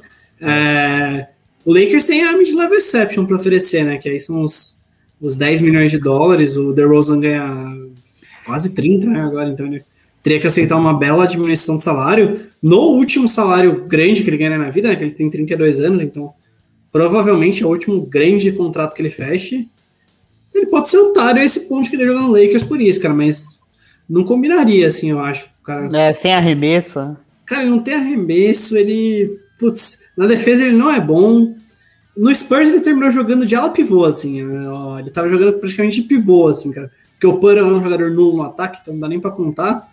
Aí ele jogava bem perto do garrafão, cara, tipo, cara, era incrível, assim.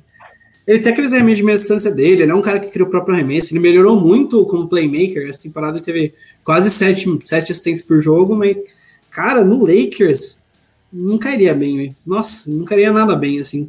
Eu não vejo um cenário assim, porra, o DeRozan ajudou, assim, o Lakers já devia ter sabido essas temporadas quando assinou com o Drummond, né, que teoricamente, só trazer mais talento resolve. Não, esse aqui dá pra piorar muito. Então... eu acho que o Lakers tem que se focar em um pivô, cara, embora não tenha muitos pivôs bons disponíveis, né? Sei lá, o Richaun Holmes, pra mim, talvez é o melhor pivô é o melhor. Que tenha disponível nessa off-season, cara, mas, porra, pra mim, não vale a pena atrás do DeRozan, cara. Eu não iria, assim, como se eu fosse o Pelinka, eu não iria atrás do DeRozan. Ou pegar um pivô espaçador aí, mesmo que não seja uma estrela, mas um jogador pra ajudar no elenco, né, pra dar espaço. espaço. Agora o Maines aí por trás dele. Qual seria um possível destino pro DeRozan? O Lini, que de repente vai jogar... Como? Qual seria um possível destino pro DeRozan que encaixaria melhor pra ele? É difícil, cara, porque ele é um jogador muito particular, né? Ele é um jogador que meio que você tem que dar... Querendo, você tem que dar um pouco a chave do ataque pra ele produzir, né? Você tem que dar liberdade pra ele, você tem que dar espaço pra ele operar. Então, é um pouco complicado, assim, achar um encaixe em um time que quer ser competitivo e nesse estágio da carreira dar esse protagonismo pro DeRozan. Mas, assim, com certeza é um cara que tem mercado, porque é bom jogador, mas não sei se com esse grande salário, né? E ele sempre tem esse drama, né? Quando ele sai de quadra, você vai ver as estatísticas, o time parece que melhora sem ele. Em todos os times que ele passa, sempre tem esse drama aí. Pô, mas será que é o DeRozan, a defesa dele, é o fato dele não arremessar de 3, é o fato dele ter uma seleção de arremessos complicada, mas de qualquer forma ele produz estatísticas, né? Ele produz volume, então ele é um jogador que tem essa característica, e na questão dos Lakers, contratual é difícil, mas sempre tem o sign and trade envolvendo KCP, Kuzo. Então faz o sign and trade lá e troca dos Lakers, poderia ser. Se o Lakers realmente estiver disposto. Também, cara, o DeRozan aceitaria um sexto homem no Lakers, né? Duvido que ele aceitaria. Tem isso, né? A questão é se ele vai querer ganhar dinheiro ou se ele vai querer ir para um time com chance de ser campeão agora, né? Mas é complicado. Ele já surpreendeu ano passado de ter exercido a opção de ter ficado nos Spurs, né? Porque ele já teria mercado naquela época. Pode ser até que renove com os Spurs, fique lá, né? Você ganha uma bala lá e fica até o fim da carreira. O Bulls é um time que tem espaço salarial, de repente colocar aí, que o Bulls já tem um pouco de arremesso, né? Mas aí seria uma tragédia na defesa. Eu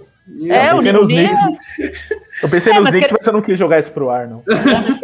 Querendo ou não, o Knicks é um time que pode ser muito forte na escolha do DeRozan, porque o Knicks é um time que precisa de ataque, cara. Caras que criam em meia quadra, e o DeRozan ele te oferece pontos. Cara, o Knicks ele foi pros playoffs acreditando que podia ganhar uma série com o Derrick Rose sendo o centro do ataque. Foi essa a realidade, né? A defesa segura e a gente vai fazer um ataque em volta do Derrick Rose, já que o Julius Randle era incapaz de fazer uma cesta. Então, eu acho que o DeRozan seria melhor nesse papel, né? Não sei se seria o sonho do torcedor dos Knicks, mas é um jogador ali pra te dar pontos, né? Então, mas não tem muito sonho nessa free agency, né? Essa free agency tem poucos nomes. Eu acho que o Knicks pode ser um caminho aí pro DeRozan. E o caminho pro Kyle Lowry, né? Outro que tem a ver com os Raptors também, por isso que eu relacionei com o Kawhi, né? Foi campeão com os Raptors, vai sair, né? Tudo indica, né? Já se despediu e tudo mais. E esse encaixa em qualquer time, né? Esse é o contrário. Esse sim tem encaixe, tem mercado, foi especulado em 300 times, inclusive Lakers também. Até falaram de uma possível reunião Lowry e DeRozan nos Lakers, mas aí os contrato mínimo, assim, os dois só se eles quisessem muito se reunir e muito ser campeão, né? Mas acho que não vai acontecer. Enfim, possíveis destinos. O que sempre vem à tona é o Philadelphia 76ers por conta, né, dele ser de lá e tudo mais. Só que nunca parece que vai muito adiante esse negócio, né? Então, eu não apostaria nisso, ainda mais porque tem essa situação do Simmons, que enquanto não resolver, eu acho que é um pouco difícil. Então, assim, eu chutaria outros destinos. E vocês, assim, um destino cada um aí pro Lowry? Acho o Pelicans muito forte nessa briga. Que encaixa. É um veterano para colocar ao redor dos jovens. Trocou o Bledsoe agora, né? Então, o Pelicans criou um espaço salarial para assumir esse contrato, para oferecer um contrato pro Lowry. Eu acho que seria... Nova Orleans é uma cidade muito legal de se morar. Acho que para sair de Toronto para Nova Orleans seria uma experiência interessante pro Kyle Lowry. Então, se eu fosse fazer uma aposta aqui para citar um time, eu falaria o Pelicans. Eu vou no Knicks, claro. Cara, o Knicks vai contratar algum free agent. Isso tá certeza. Então eu vou chutar todos os Knicks. Então, que vai, né? Mas qual? Exato. Eu vou no meu Nicão. Talvez fosse interessante, né? Não sei não. Mas o Lowry é um dos nomes mais badalados desse mercado, né? Eu listei outros nomes aqui, eu vou falar vários e aí vocês dizem qual desses aqui vocês acham que é mais interessante e para onde. Vou citar uma lista aqui, mas não é muito grande não. Mas, Vitor Oladipo é um bem complicadinho, né? Porque lesionou de novo, né? Então, assim, mercado bem complicado para ele. Eu diria que ele não vai ser nem contratado no primeiro dia, né? Tem aquela coisa, abre a Free Agency. Inclusive fica o convite, semana que vem a Free Agency abre às 7, o programa aqui deve ser 8h30 também. Então a gente já vai pegar quase tudo que tá rolando no começo da Free Agency. Dificilmente o Oladipo vai estar nesse começo, né, Pedro? Esse pode ser que tope um primeiro ano de mid-level, né? Faz um mid-level mostra o talento e aí no ano seguinte faz um contrato longo, né? Mas ele pode nem jogar essa próxima temporada, tem boa chance dele não jogar, né?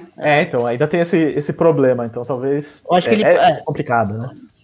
Esse é um problema grave, né? O Oladipo é um cara complicado.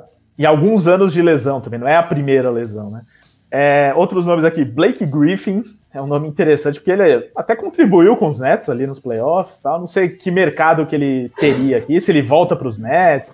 Dificilmente ele vai aceitar um contrato, né, tão pequeno quanto foi o dos Nets, porque ali era por uma situação específica, né? Outros nomes aqui, André Drummond. Mas eu acho que o Blake Griffin ainda tá ganhando dinheiro dos Pistons. Eu acho que ele tem mais...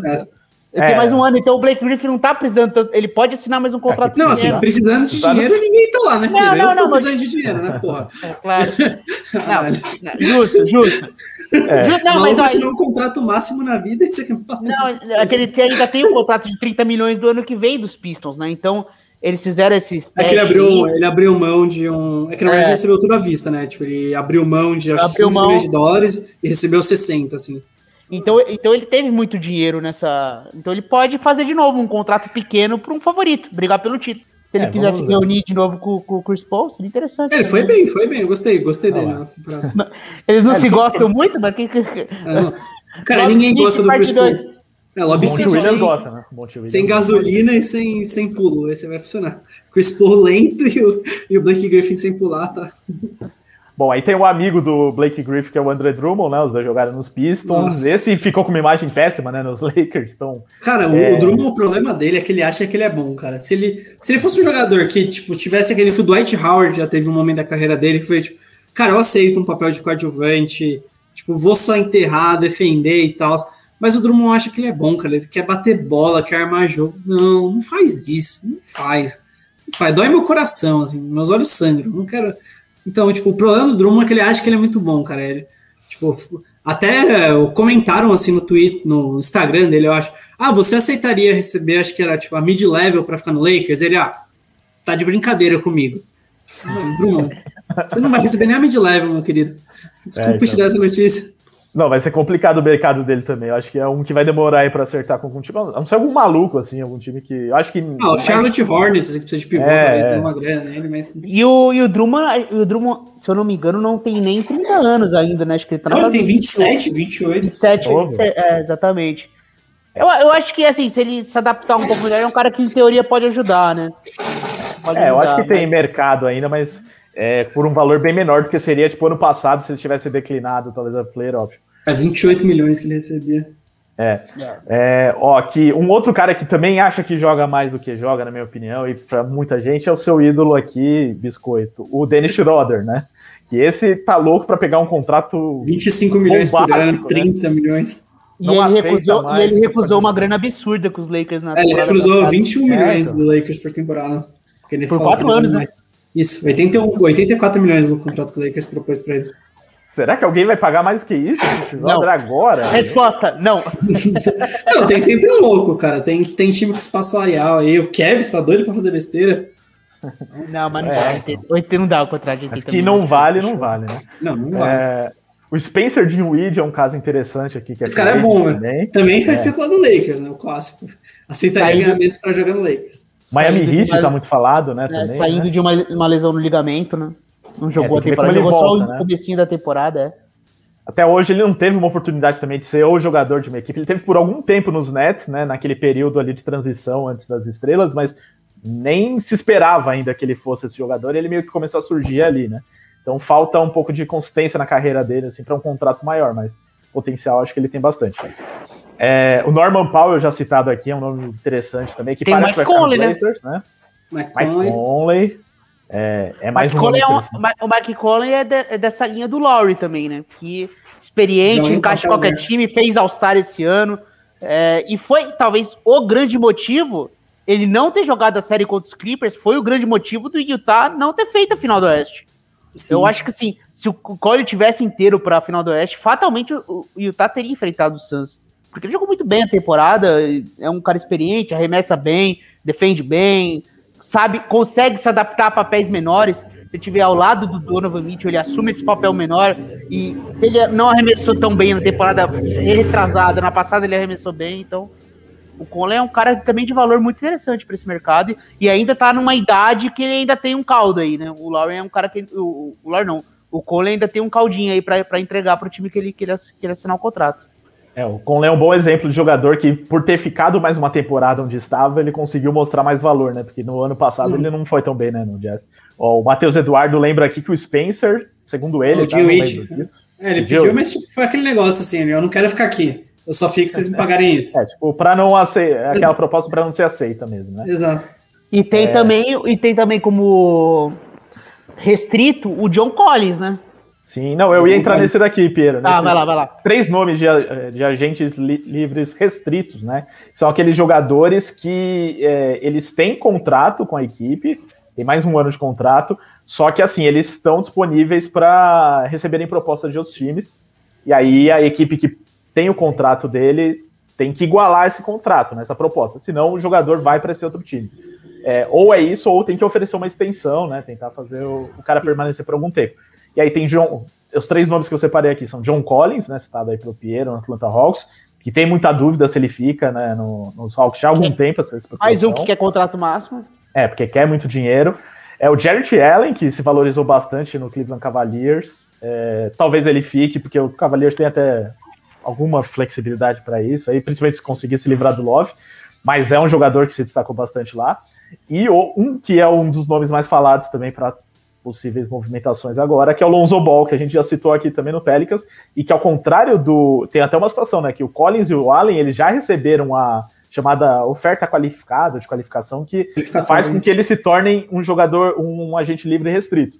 O Lonzo Ball até agora não recebeu essa oferta, então pode ser que ele vire free agent irrestrito mesmo. Então depende do que os Pelicans estão pensando para o mercado, né? Algo a declarar desses 3 nomes aqui? Cara, eu acho que o Collins fica. Acho que assim, pode ser um erro do Hawks, porque aquele momento que o Hawks ficou muito bom muito cedo, assim, tipo, eles terem ido para final do leste e quase, assim, em algum momento deu pra gente acreditar que eles fossem ganhar do Bucks. Eles terem feito esse sucesso, assim, vai custar caro. Então, eu acho que eles vão renovar com o Collins, porque é aquele negócio. Você tem o Trae Young novo, você tem o DeAndre Hunter, que foi muito bem na temporada, mas acabou nem jogando nos playoffs. Eles já pagaram uma grana do Bogdanovic, pagaram uma grana no Gallinari. Você dá um passo atrás agora, acho que é uma coisa que eles não vão fazer. Então, acho que eles vão pagar o que for pro John Collins. Uma notícia ruim dos Hawks é que o Okongo machucou, né? Que é o pivô Hulk. Foi bem. O Hulk dele foi bem como Hulk, é um garoto que eu gostava muito no draft. Defendia ele mostrou, e é um desses pivôs que consegue defender fora também. E ele mostrou alguma coisa no ataque também. E ele vai perder boa parte da próxima temporada. É uma notícia dura pro Hawks, mas que também coloca ainda mais a necessidade de renovar com o Collins, né? Você tem menos profundidade ainda no garrafão, né? Então acho que no fim eu acho que o Hawks pode igualar assim, a proposta do Collins. O restante, cara, o Lonzo ele se transformou em um bom arremessador agora nos pés. Eu acho o Lonzo bom jogador, cara. Eu gosto do Lonzo. Então, eu acho o Lonzo bom, ele virou uma piada porque ele pegou o mercado de Los Angeles. Então, obviamente, quando eu falo o nome de Lonzo Ball, as pessoas já falam, pô, Lonzo Ball, cara, é aquele dos Lakers. Mas ele se tornou um bom jogador, que eu acho que tem mercado. É por aí, assim. Mas acho que é bem possível que ele seja liberado pelos Pelicans, talvez. Eu acho que ele vai arriscar o mercado e vai ter mercado. Vai ter bastante gente aí, times jovens, que vão assinar um contrato com o Lonzo Ball. O Busca dizem que é o que tá mais de olho, né? Então eu acho que faz sentido. O Busca precisa de defensores de perímetro, um cara que consegue criar em transição, dar um pouco de fôlego também para esse elenco, né? E bom que não é o Lavar mais que cuida da carreira dele, então eu acho que não vai fazendo uma besteira. Vamos ver se o Bus vai assinar esse também. Ele foi pro Rich Paul, não foi? Rich Paul, se não me engano. Namorando a Adele, né? Que é uma que a gente precisa falar aqui. Sabia que você ia citar isso. Um assunto interessante também. Ele assistiu o Rich Paul, Adele e LeBron juntos, assim, na primeira fileira, o Suns e Bucks. Suns perder ali. Aquela enterrada no Tetocumpo. E tem mais um free agent aí que a gente não falou, que eu acho que vai ganhar muito dinheiro nessa off-season, que é o Duncan Robinson. Um arremessador de elite, como ele vem aí um dinheiro bom pra esse cara. Acho que ele vai ganhar um contrato parecido com o Joe Harris, assim, na casa dos 20 milhões, 25 por ano. Ele é restrito também, se eu não me engano, né? Ele é restrito. Mas eu acho que pelas leis ali do formato que ele foi contratado, do formato que ele chegou, o Heat tem vantagem em oferecer um contrato melhor para ele. O Heat tem uma posição melhor para oferecer um melhor contrato para ele.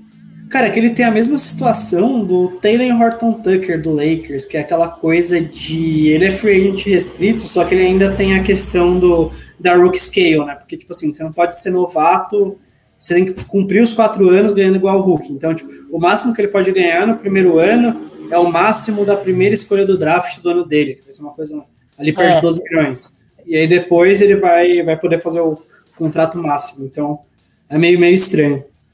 Vamos passar para o assunto draft aqui, porque o tempo urge aqui no nosso programa. Então, já teremos esse assunto free agents. Em breve, mais informações. Lembrando, semana que vem, livecast, logo depois da abertura da free agents. Agora, draft, né, acontece nesta quinta-feira, né? Tudo meio rápido por causa da temporada da NBA tão apertada, né? E assim, o nome principal do draft é o Cade Cunningham, que é jogador de Oklahoma State, né? Então, cotado em 99,9% dos mocks como a primeira escolha do draft. Mas assim, saíram alguns rumores de que o Detroit Pistons não está totalmente confirmado, assim, de que tem certeza de que quer o Cunningham, e aí caem outros muitos rumores de que todos os times possíveis estão tentando subir para a primeira escolha para pegar o Cunningham, e aí o Detroit Pistons, talvez por não ter essa certeza toda de que quer o Cunningham, aceitaria fazer uma troca. Então, hoje a especulação foi de Houston Rockets, mas tem Cavaliers, tem o Thunder, dizem, né? O Thunder tem 500 mil picks, então teria muita possibilidade de fazer isso. Eu faria isso se eu fosse o Thunder, porque... O Thunder é um time que ele pode fazer algo de zoeira, assim, tipo... Mano, eu ofereço 6 picks de primeira rodada pra você. Você topa? Só pela zoeira, assim, só pra falar... Por 6 novas picks, né? Só pra brincar. Vamos ver, vocês topam? 6 picks. Vocês querem? Poderia fazer isso, né? Mas não sei se vai fazer. Enfim, vocês veem ele parando em Detroit mesmo nesse draft, ou independente do destino, vai ter troca aí, algum time vai arriscar para pegar o caminho?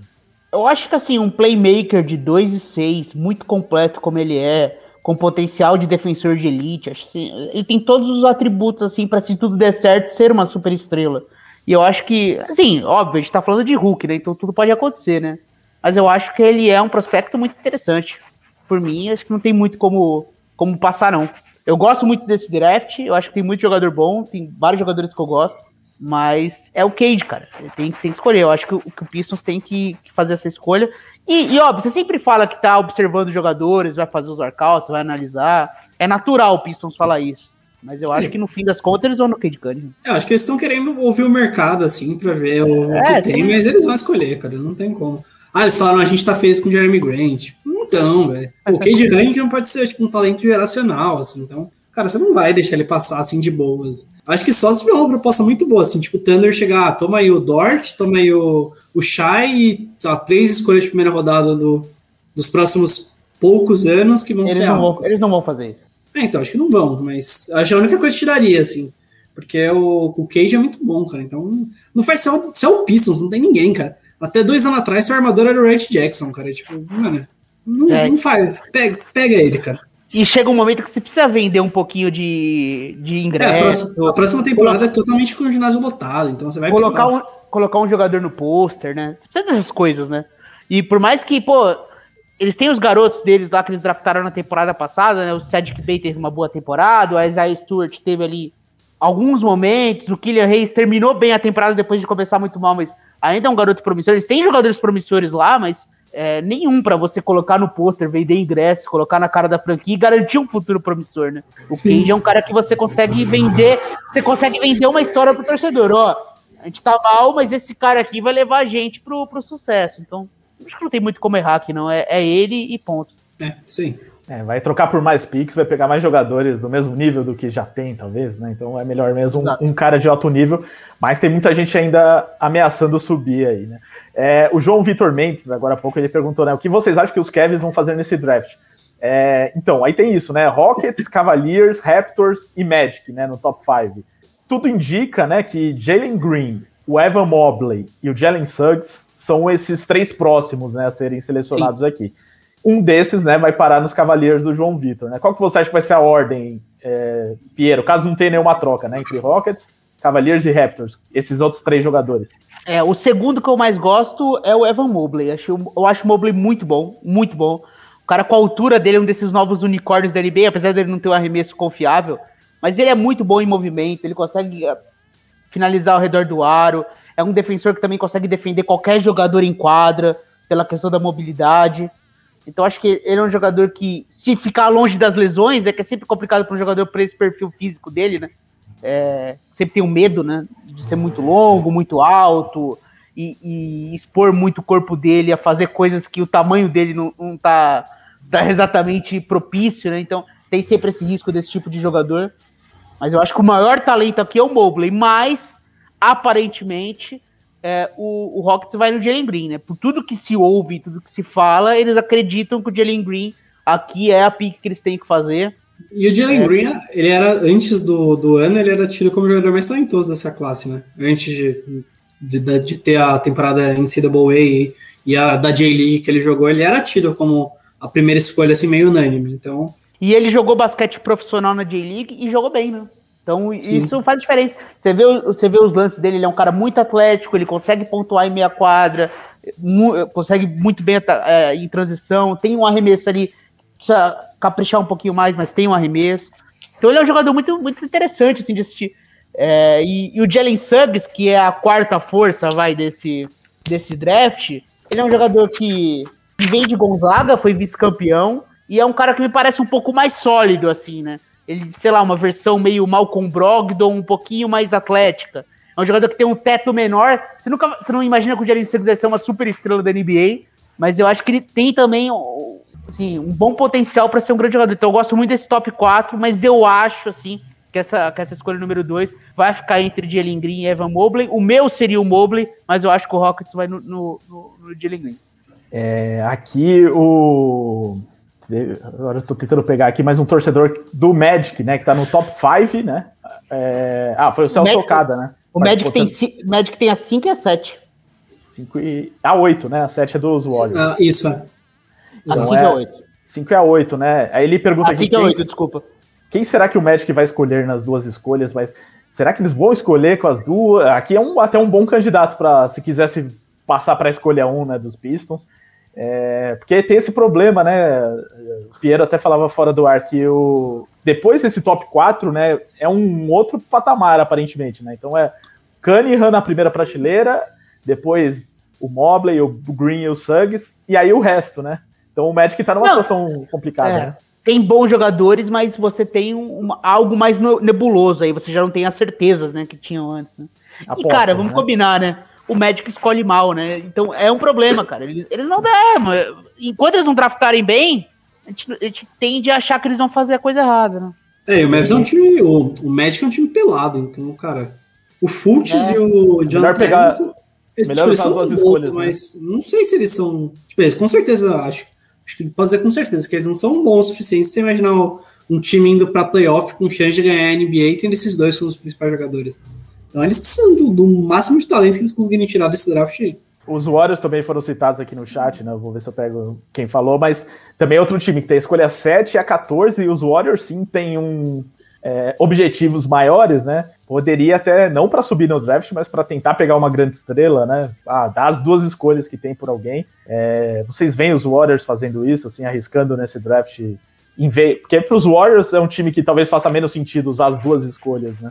Não, para os Warriors faz zero sentido, assim, eles terem dois jovens jogadores, ter o Wiseman já não faz muito sentido para eles, agora ter mais dois jovens no final, como a gente já falou aqui antes do programa, todas as estrelas deles estão com mais de 30 anos, você tem mais aí 2-3 anos de janela, cara, não faz sentido você ter esses jovens agora.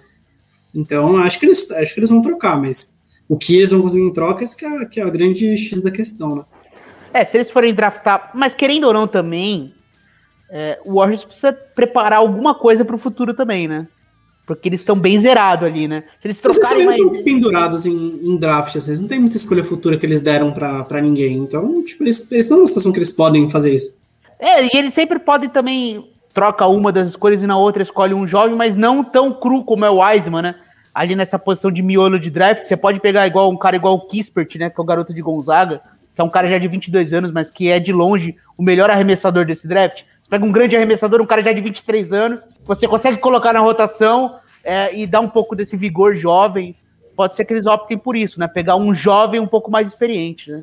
Uma coisa aqui que eu vou adiantar, até esqueci de divulgar, mas a gente vai ter um mock draft no site, no theplayoffs.com.br, do nosso Rafael Gomes, né, que é um especialista de college do The Playoffs, que eu até chamei ele para participar aqui hoje, mas ele não pôde. Então vou dar um spoiler aqui para o nosso torcedor do Magic, que na posição 5 ele colocou o Scott Barnes, que é a ala de Florida State, como possível escolha do Magic. Aí a escolha 8 você vai ter que ir lá no site amanhã, tá? Vai sair nessa terça-feira, então você depois confere, tá? O Celso. Uma outra pergunta aqui, o Jonathan Bento falando, quem vocês acham que vai vir para os Lakers? Eu acho que ele tá falando de free agency, né? Não de draft. Todo mundo. Então free agency é todo mundo, Jonathan. Depois você volta aqui a fita no programa, ou ouve na versão podcast depois, lá no seu agregador favorito, que a gente fala aí das possibilidades dos Lakers, tá?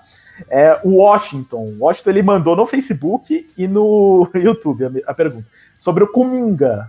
Kuminga vai cair no draft, o Jonathan Kuminga, né, que é a ala que jogou na D-League esse ano. Jogou no Ignite, né, que é o time que jogou o D-League, que é o time dos talentos jovens, né, um time feito para jovens jogadores aí que querem cortar o caminho e ir para J-League. Então, cara, o Kuminga, ele é complicado, porque assim, ele é um talento físico impressionante em termos de envergadura, altura, atleticismo, ele é nascido no Congo, né? Ele é um jogador muito assim, quando você olha o perfil físico, impressionante. Também era um cara que estava na conversa para ser a primeira escolha de draft, mas você vê ele em quadra e é um pouco frustrante, assim, não foi tão bem, não jogou tão bem, questão de seleção de arremessos. Ele parece um talento cru, um talento a longo prazo. É o tipo de coisa que o Magic gosta de pegar, né? É o tipo de jogador que o Magic gosta de pegar, um estilo Bamba, um cara bem cru para ensinar, só que eles não ensinam tão bem o cara, então... Ele desaprende, né? Eu acho que o Kuminga pode dar certo, mas o que eu vi, eu não gosto muito, e eu acho que ele tem o perfil de escolha do Magic. Então, não sei se cai tanto assim, não. O Kuminga, ele tem uma descrição meio parecida com o Patrick Williams no draft passado, né? Que é um cara muito bom fisicamente, sem muitos recursos. Acontece, assim, ele realmente não é um dos caras que desperte mais... Assim, para curto prazo, zero, assim. Se você quer um jogador de curto prazo, dificilmente você vai escolher o Kuminga. Sim. No mock do Rafael, também dando mais um spoiler, ele caiu na 6, tá? Ele foi pro Thunder. Só que até o Rafael, ele alerta aqui que ele pode cair mais do que isso. Então é um palpite inicial.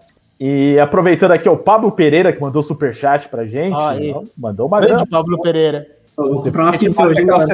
Vamos comprar uma pizza. Obrigado, Pablo. Faça com o Pablo, tá? Manda superchat pra gente ler na hora. Deem dinheiro pra gente. O que acham que fariam se fosse o GM do Thunder, né, o Sam Presti? Tentaram trade up com todos os ativos ou focar em sair com o maior número de jovens? Né? Foi mais ou menos o que a gente falou agora há pouco, né, Pablo? Por mim, eu usaria essas picks para subir. Se fosse viável para a primeira escolha, melhor ainda, né? Se o Pistons acertar. Porque se conseguir entrar nesse top 4 aqui, de pegar um jogador do top 4, acho que valeria muito a pena esse investimento. Eles têm escolha 6, né, cara? Então, porra, a 6 e a 16 devem valer uma 4, uma 3, assim, acho que dá pra eles tentarem. 6, a 16 e a 18, né, que eles têm. Isso, 6, 16 e 18. Então eles... Acho que... É que, assim, o Prest, ele ama piques de draft com um amor que é incondicional, assim, que não dá pra entender. Então é mais possível ele pegar essas 3 e transformar em 6 do que... em subir para pegar alguém aqui. E tem um jogador nesse draft, né, que é o Sengun, que é o turco, que é um jogador assim que você vê os vídeos, você fica em choque, porque é um talento genial, assim, um jogador incrível, mas é um jogador de post-up, né? É um jogador mais voltado para uma NBA antiga. Mas ele teve números incríveis na Liga Turca, foi um dos melhores jogadores da Liga Turca com 18 anos, ou seja, jogando já em bom nível, num bom campeonato, um perfil meio Doncic, né, já de se destacar. Bem, que ele não jogou no Real Madrid, numa Euroliga, mas ele jogava no Campeonato Turco, no Besiktas, um time de camisa que foi para playoff. Então o Sengun é o tipo de jogador que eu tô bem ansioso para ver quem que vai pegar, porque ele é desses jogadores realmente que faz te arregalar os olhos que seria interessante pro Thunder aí, que gosta desse tipo, assim, que tem também uma tela, né? tem uma tela em branco lá também, né? Tem uma tela que precisa ser pintada ainda. Você colocar um grande talento promissor como o Sengun, quem sabe aí você pode achar um jogadoraço. Ele me parece muito bom. Então, tô ansioso para ver quem vai escolher ele, e acho que pode ser o Thunder que vai arriscar nessa escolha 6, porque, sim, também acho, seria muito interessante eles subirem. Acho muito interessante mesmo. Mas eu não sei se essas picks valem você entrar nesse top 4 desse ano. Porque tem esse top 4 mais fechado. Então isso tem a dúvida.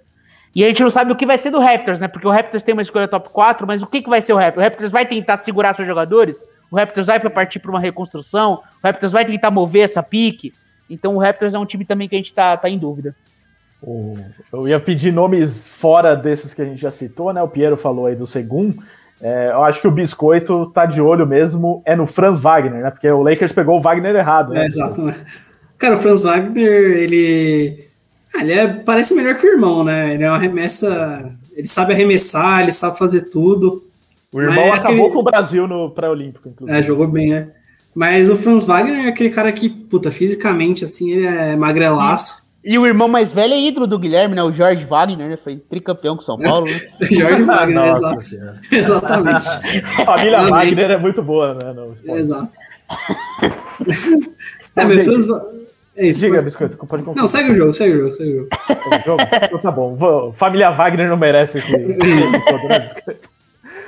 Então tá bom, ó, gente, teve que dar uma acelerada no assunto draft, mas reforça o convite para que na sexta-feira você já aproveita antes e siga-nos nos canais de podcast, fica de olho, porque na sexta, estamos prometendo, vai ter podcast pós-draft aí, falando das principais escolhas, né, de fato, quais foram as escolhas, porque o draft é na quinta-feira à noite, tá? Fiquem de olho, que vai ser bem legal, e também fiquem de olho no theplayoffs.com.br/NBA, que vai ter cobertura completa do draft. Só para fechar, rapidinho, ô Piero, fala aí de Estados Unidos nas Olimpíadas e de Luka Doncic, tá? Aí o Biscoito, se quiser complementar, fala alguma coisa aí, mas ele não tá nem assistindo, né? Não fica acordado. Do Doncic eu vi. Do Doncic eu acordei para ver então você pode falar também. Exato. Então fala do Doncic primeiro e o Piero fala dos Estados Unidos. Lindo. Porra, cara, não, é sério, eu nunca vi, eu não vejo muito jogo da FIBA, mas eu nunca vi um jogo da FIBA que um jogador dominou da forma que ele dominou, assim. Ele ganhou o jogo. Parecia videogame, cara. Tipo, nunca vi. 48 pontos, 11 rebotes, 7 assistências. Cara, ele dominou o jogo em todos os aspectos possíveis, assim. Cara, ele controlou a Argentina de uma forma... Assim, tipo, a Argentina bom, né? Tem alguns jogadores da NBA. Um chegaram agora, o Gabriel Deck, né? Que foi inclusive pro Knicks. Tem o Scola ali com seus 41 anos. O Deck é do Thunder, o Vildosa foi pro Knicks. Isso, o Vildosa, isso é do Knicks, confundi. E, cara, o time da Argentina é bom. E o treinador da Argentina, que fugiu o nome dele agora... Sérgio Hernandes, isso. Ele disse há 2 anos atrás, eu acho que o Doncic é o melhor jogador do mundo. Aí, depois desse jogo, ele disse, eu tenho certeza que ele é. Cara, tipo, é impossível, assim, um jogador que jogue o que o Doncic jogou na FIBA, assim. Não é concebível, é jogo de videogame, assim, cara. Basquete FIBA, que todo mundo sabe, aí tem menos tempo, não tem 3 segundos de garrafão, então é um jogo que fica... mais fechado, a linha de 3 é menor, então é um jogo bem diferente. Cara, o Doncic destruiu, assim, tipo, você não tinha dúvidas de que ele ia acertar o arremesso, de que a jogada ia terminar em cesta, cara. Então, foi uma atuação, assim, magistral, não tem um ponto para falar, assim, não dá para descrever em palavras o que o Doncic fez, cara. Então, só se prepara aí, Oscar, que esse recorde seu aí já, mano, não vai durar muito mais não, velho. E a Argentina, inclusive, ela teve plus-minus, né, ali, o mais-menos, positivo quando o Doncic esteve fora da quadra, ou seja, realmente o Doncic... E assim, o time da Eslovênia é bom, tem arremessadores ao redor do Doncic, tem jogadores aí que a gente, até pelo público que conhece mais de NBA, né, mas tem o Kankar, que joga agora no Nuggets, né, chegou agora no Nuggets, tem o Zoran Dragic, que é irmão do Goran, infelizmente o Goran se aposentou da seleção, né, seria muito legal ele estar jogando essa... Tem um americano também, que é o Tobey, né, que joga na Espanha no Valência, e junto com outro jogador do Valência também, que é muito bom, né, que fez 22 pontos, que é o Prepelic. Então o time da Eslovênia é bom, mas o time da Eslovênia não tem outros criadores no elenco. Então, quando o Doncic não tá em quadras, não tem um cara que cria em meia quadra, e é muito dependente dele, natural que seja assim, e ele fez o que fez, cara, foi incrível. E eu tinha até separado aqui, eu tinha falado em off, né? Os recordes são impressionantes, né? Porque a maior pontuação da história dos Jogos Olímpicos são os 55 pontos do Oscar contra a Espanha em 88. 55 pontos, inclusive, jogo que inclusive o Brasil perdeu, né? E, tipo, o Devin Booker, né? Que fez 70 e perdeu de 10 pra Boston. O último jogador que fez 40 pontos e 10 rebotes em um jogo, Oscar Schmidt contra a China em 88. O último jogador a fazer 40 pontos em um jogo de Olimpíadas, Oscar Schmidt em 96. Então, o Oscar realmente ele é o maior pontuador da história dos Jogos Olímpicos, né? Ele tem marcas impressionantes. E o Doncic já no primeiro jogo, ele não tem uma carreira olímpica, no primeiro jogo contra uma boa seleção argentina, por mais que a Argentina não fez bons amistosos, né? Cara, incrível o que ele fez. Ganhou o jogo, dominou a Argentina de forma incrível. Estados Unidos com Greg Popovich não tá funcionando, Pedro? Acabou o encanto. Cara, tem jogo, né? Assim, provavelmente eles vão ganhar. É o que eu falei na prévia lá com. Até quem quiser ouvir, né? Eu e o Miguel ali falamos de cada seleção, cada convocação. Então, quem quiser revisitar aí, como só teve um jogo, né? Dá aí pra ouvir ainda, a gente comentando um pouco dessa prévia no USA na rede. Mas eu acho que a seleção americana deve ganhar, mas existe jogo, existe o risco. E sempre tem assim, por mais que o time seja muito bom, quando você tem aquela estrela, você consegue definir melhor qual é o papel de cada jogador, né? Esse é o cara que vai fazer o ponto no momento importante, esse é o cara que vai ter o volume, esses caras aqui que são estrelas no time deles vão ser os coadjuvantes. Quando você quer dar tudo pra todo mundo, é um pouco complicado, né? Então, o Kevin Durant teve problemas de faltas, né? Emulando os bons tempos de Tim Duncan no FIBA, né? Que não conseguia ficar em quadro porque toda hora tava com falta. O Kevin Durant tava na metade do terceiro quarto com 4 faltas, tava pendurado. Então, isso prejudicou, ele é o melhor jogador do time. E eu acho que o Popovich precisa deixar um pouco mais claro pro time isso, né? Os papéis. Mas eu acho que mesmo assim o elenco é muito bom. O Drew Holiday foi o melhor jogador do time no jogo. Saiu de uma final e dominou o jogo quando teve em quadra. Mas a França é competitiva, eles têm um time muito alto, né? Até que foi com os 2 pivôs jogando juntos, com o Poirier lá do Real Madrid e o Gobert, e eles têm ainda o Mustafa Fall, o Yabusele, e tem o Mustafa Fall também, que é um cara de 2,18, é um time super alto, e eles colocaram o rebote ofensivo, deram pressão na tábua. O Popovich não confiou no nosso querido Javel Magui, né? Levou ele, mas não colocou ele em quadra para igualar esses minutos contra os grandes. Mas é isso, cara. Foi uma estreia decepcionante. Os Estados Unidos não jogou bem os amistosos também. É preocupante. Mas agora tem Irã e República Tcheca aí para ganhar os 2 jogos e crescer na competição. A confiança também, né? Porque tá precisando nesse momento, quem diria. Pois é. E não podemos esquecer do grande momento das Olimpíadas até agora, que foi toda a delegação americana cantando parabéns pro Kevin Durant, sem ser aniversário dele, né? Só porque ele é muito chato também. Ele pega Durant pilha, né? Adorou. Então. Não, e o mais engraçado é realmente isso. Não é a seleção, né? Os jogadores do basquete. Foi toda a delegação dos Estados Unidos, de todos os esportes, se reunindo para isso. E o Kevin Durant adorou. Dá para ver pela cara dele como ele tá feliz com a brincadeira. Impressionante o Kevin Durant. Muito carismático. Então vamos encerrando aqui. O homem do Twitter. Ainda tá brigando com o torcedor dos Warriors no Twitter. Cara, ele tava brigando com o Zé Ninguém, cara. Ele tava brigando. Um cara qualquer fakes, vai né? lá. Um cara qualquer vai lá, xinga ele. E ele vai rebate, e abre uma guerra. Cara, se preserva, Kevin Durant. Se preserva. Você é um fenômeno do basquete, cara. Então, o Kevin Durant não tem jeito mesmo. Destaques finais para encerrar rapidinho aqui, Piero Fiorelli. Não sei nem o que falar. É isso, gente. Assiste aí as Olimpíadas, fiquem ligados. Escuta o ESC na rede, que essa semana aí vai sair uma edição nova. E é isso. Abraço, até a próxima. Uma coisa de Olimpíada, ficar de olho nos veteranos, né? Luiz Escola com 41 anos, passou o Vladimir Marques em pontuação histórica na NBA. 41 anos do Luiz Escola, cara. O cara voltou pro basquete europeu, né? Depois de ter uma na China, tá jogando agora na Itália. E o Paul Gasol, também 41 anos jogando Olimpíadas. 2 veteranaços aí, 2 grandes nomes, são 2 caras aí que eu vou destacar no final. É isso, valeu, até a próxima. Isso aí, vale muito ver a Olimpíada, porque ainda tem o basquete feminino também, com a seleção americana, é um super time também, vai estrear agora, né, acho que hoje, né, de madrugada.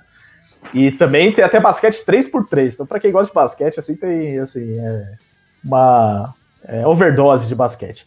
Guilherme Rodrigues, o Biscoito, algo a acrescentar aqui, agora que não tem nenhum reality show rolando nesse momento? Não, mas tem sim. Vai começar a ilha, é isso? Que você vai Exato. então Piero, tá. qual é o seu estado civil atualmente? Solteiro. Pyong Lee também, justamente por causa da ilha. Os caras, maravilhoso aquele término. Mas o Piero não faz as coisas que o Pyong faz, não. Pois é. Não é por isso que ele tá solteiro. Nunca vazou. Talvez. Um filho eu nunca abandonei. Exatamente. Piero cuida da filha dele. Então aí, fiquem atentos pra ilha, que parece que o negócio tá bom. Assim. Ou pelo menos a Record tá sabendo vender legal. Fica aí a suposição aí, gente. E tomem vacina, tá chegando a idade pra todo mundo, aí eu tô ansioso, porque na semana que vem eu vou tomar vacina, provavelmente. Pra quem mora aqui na cidade de São Paulo, né? Semana que vem deve ser até 25 anos.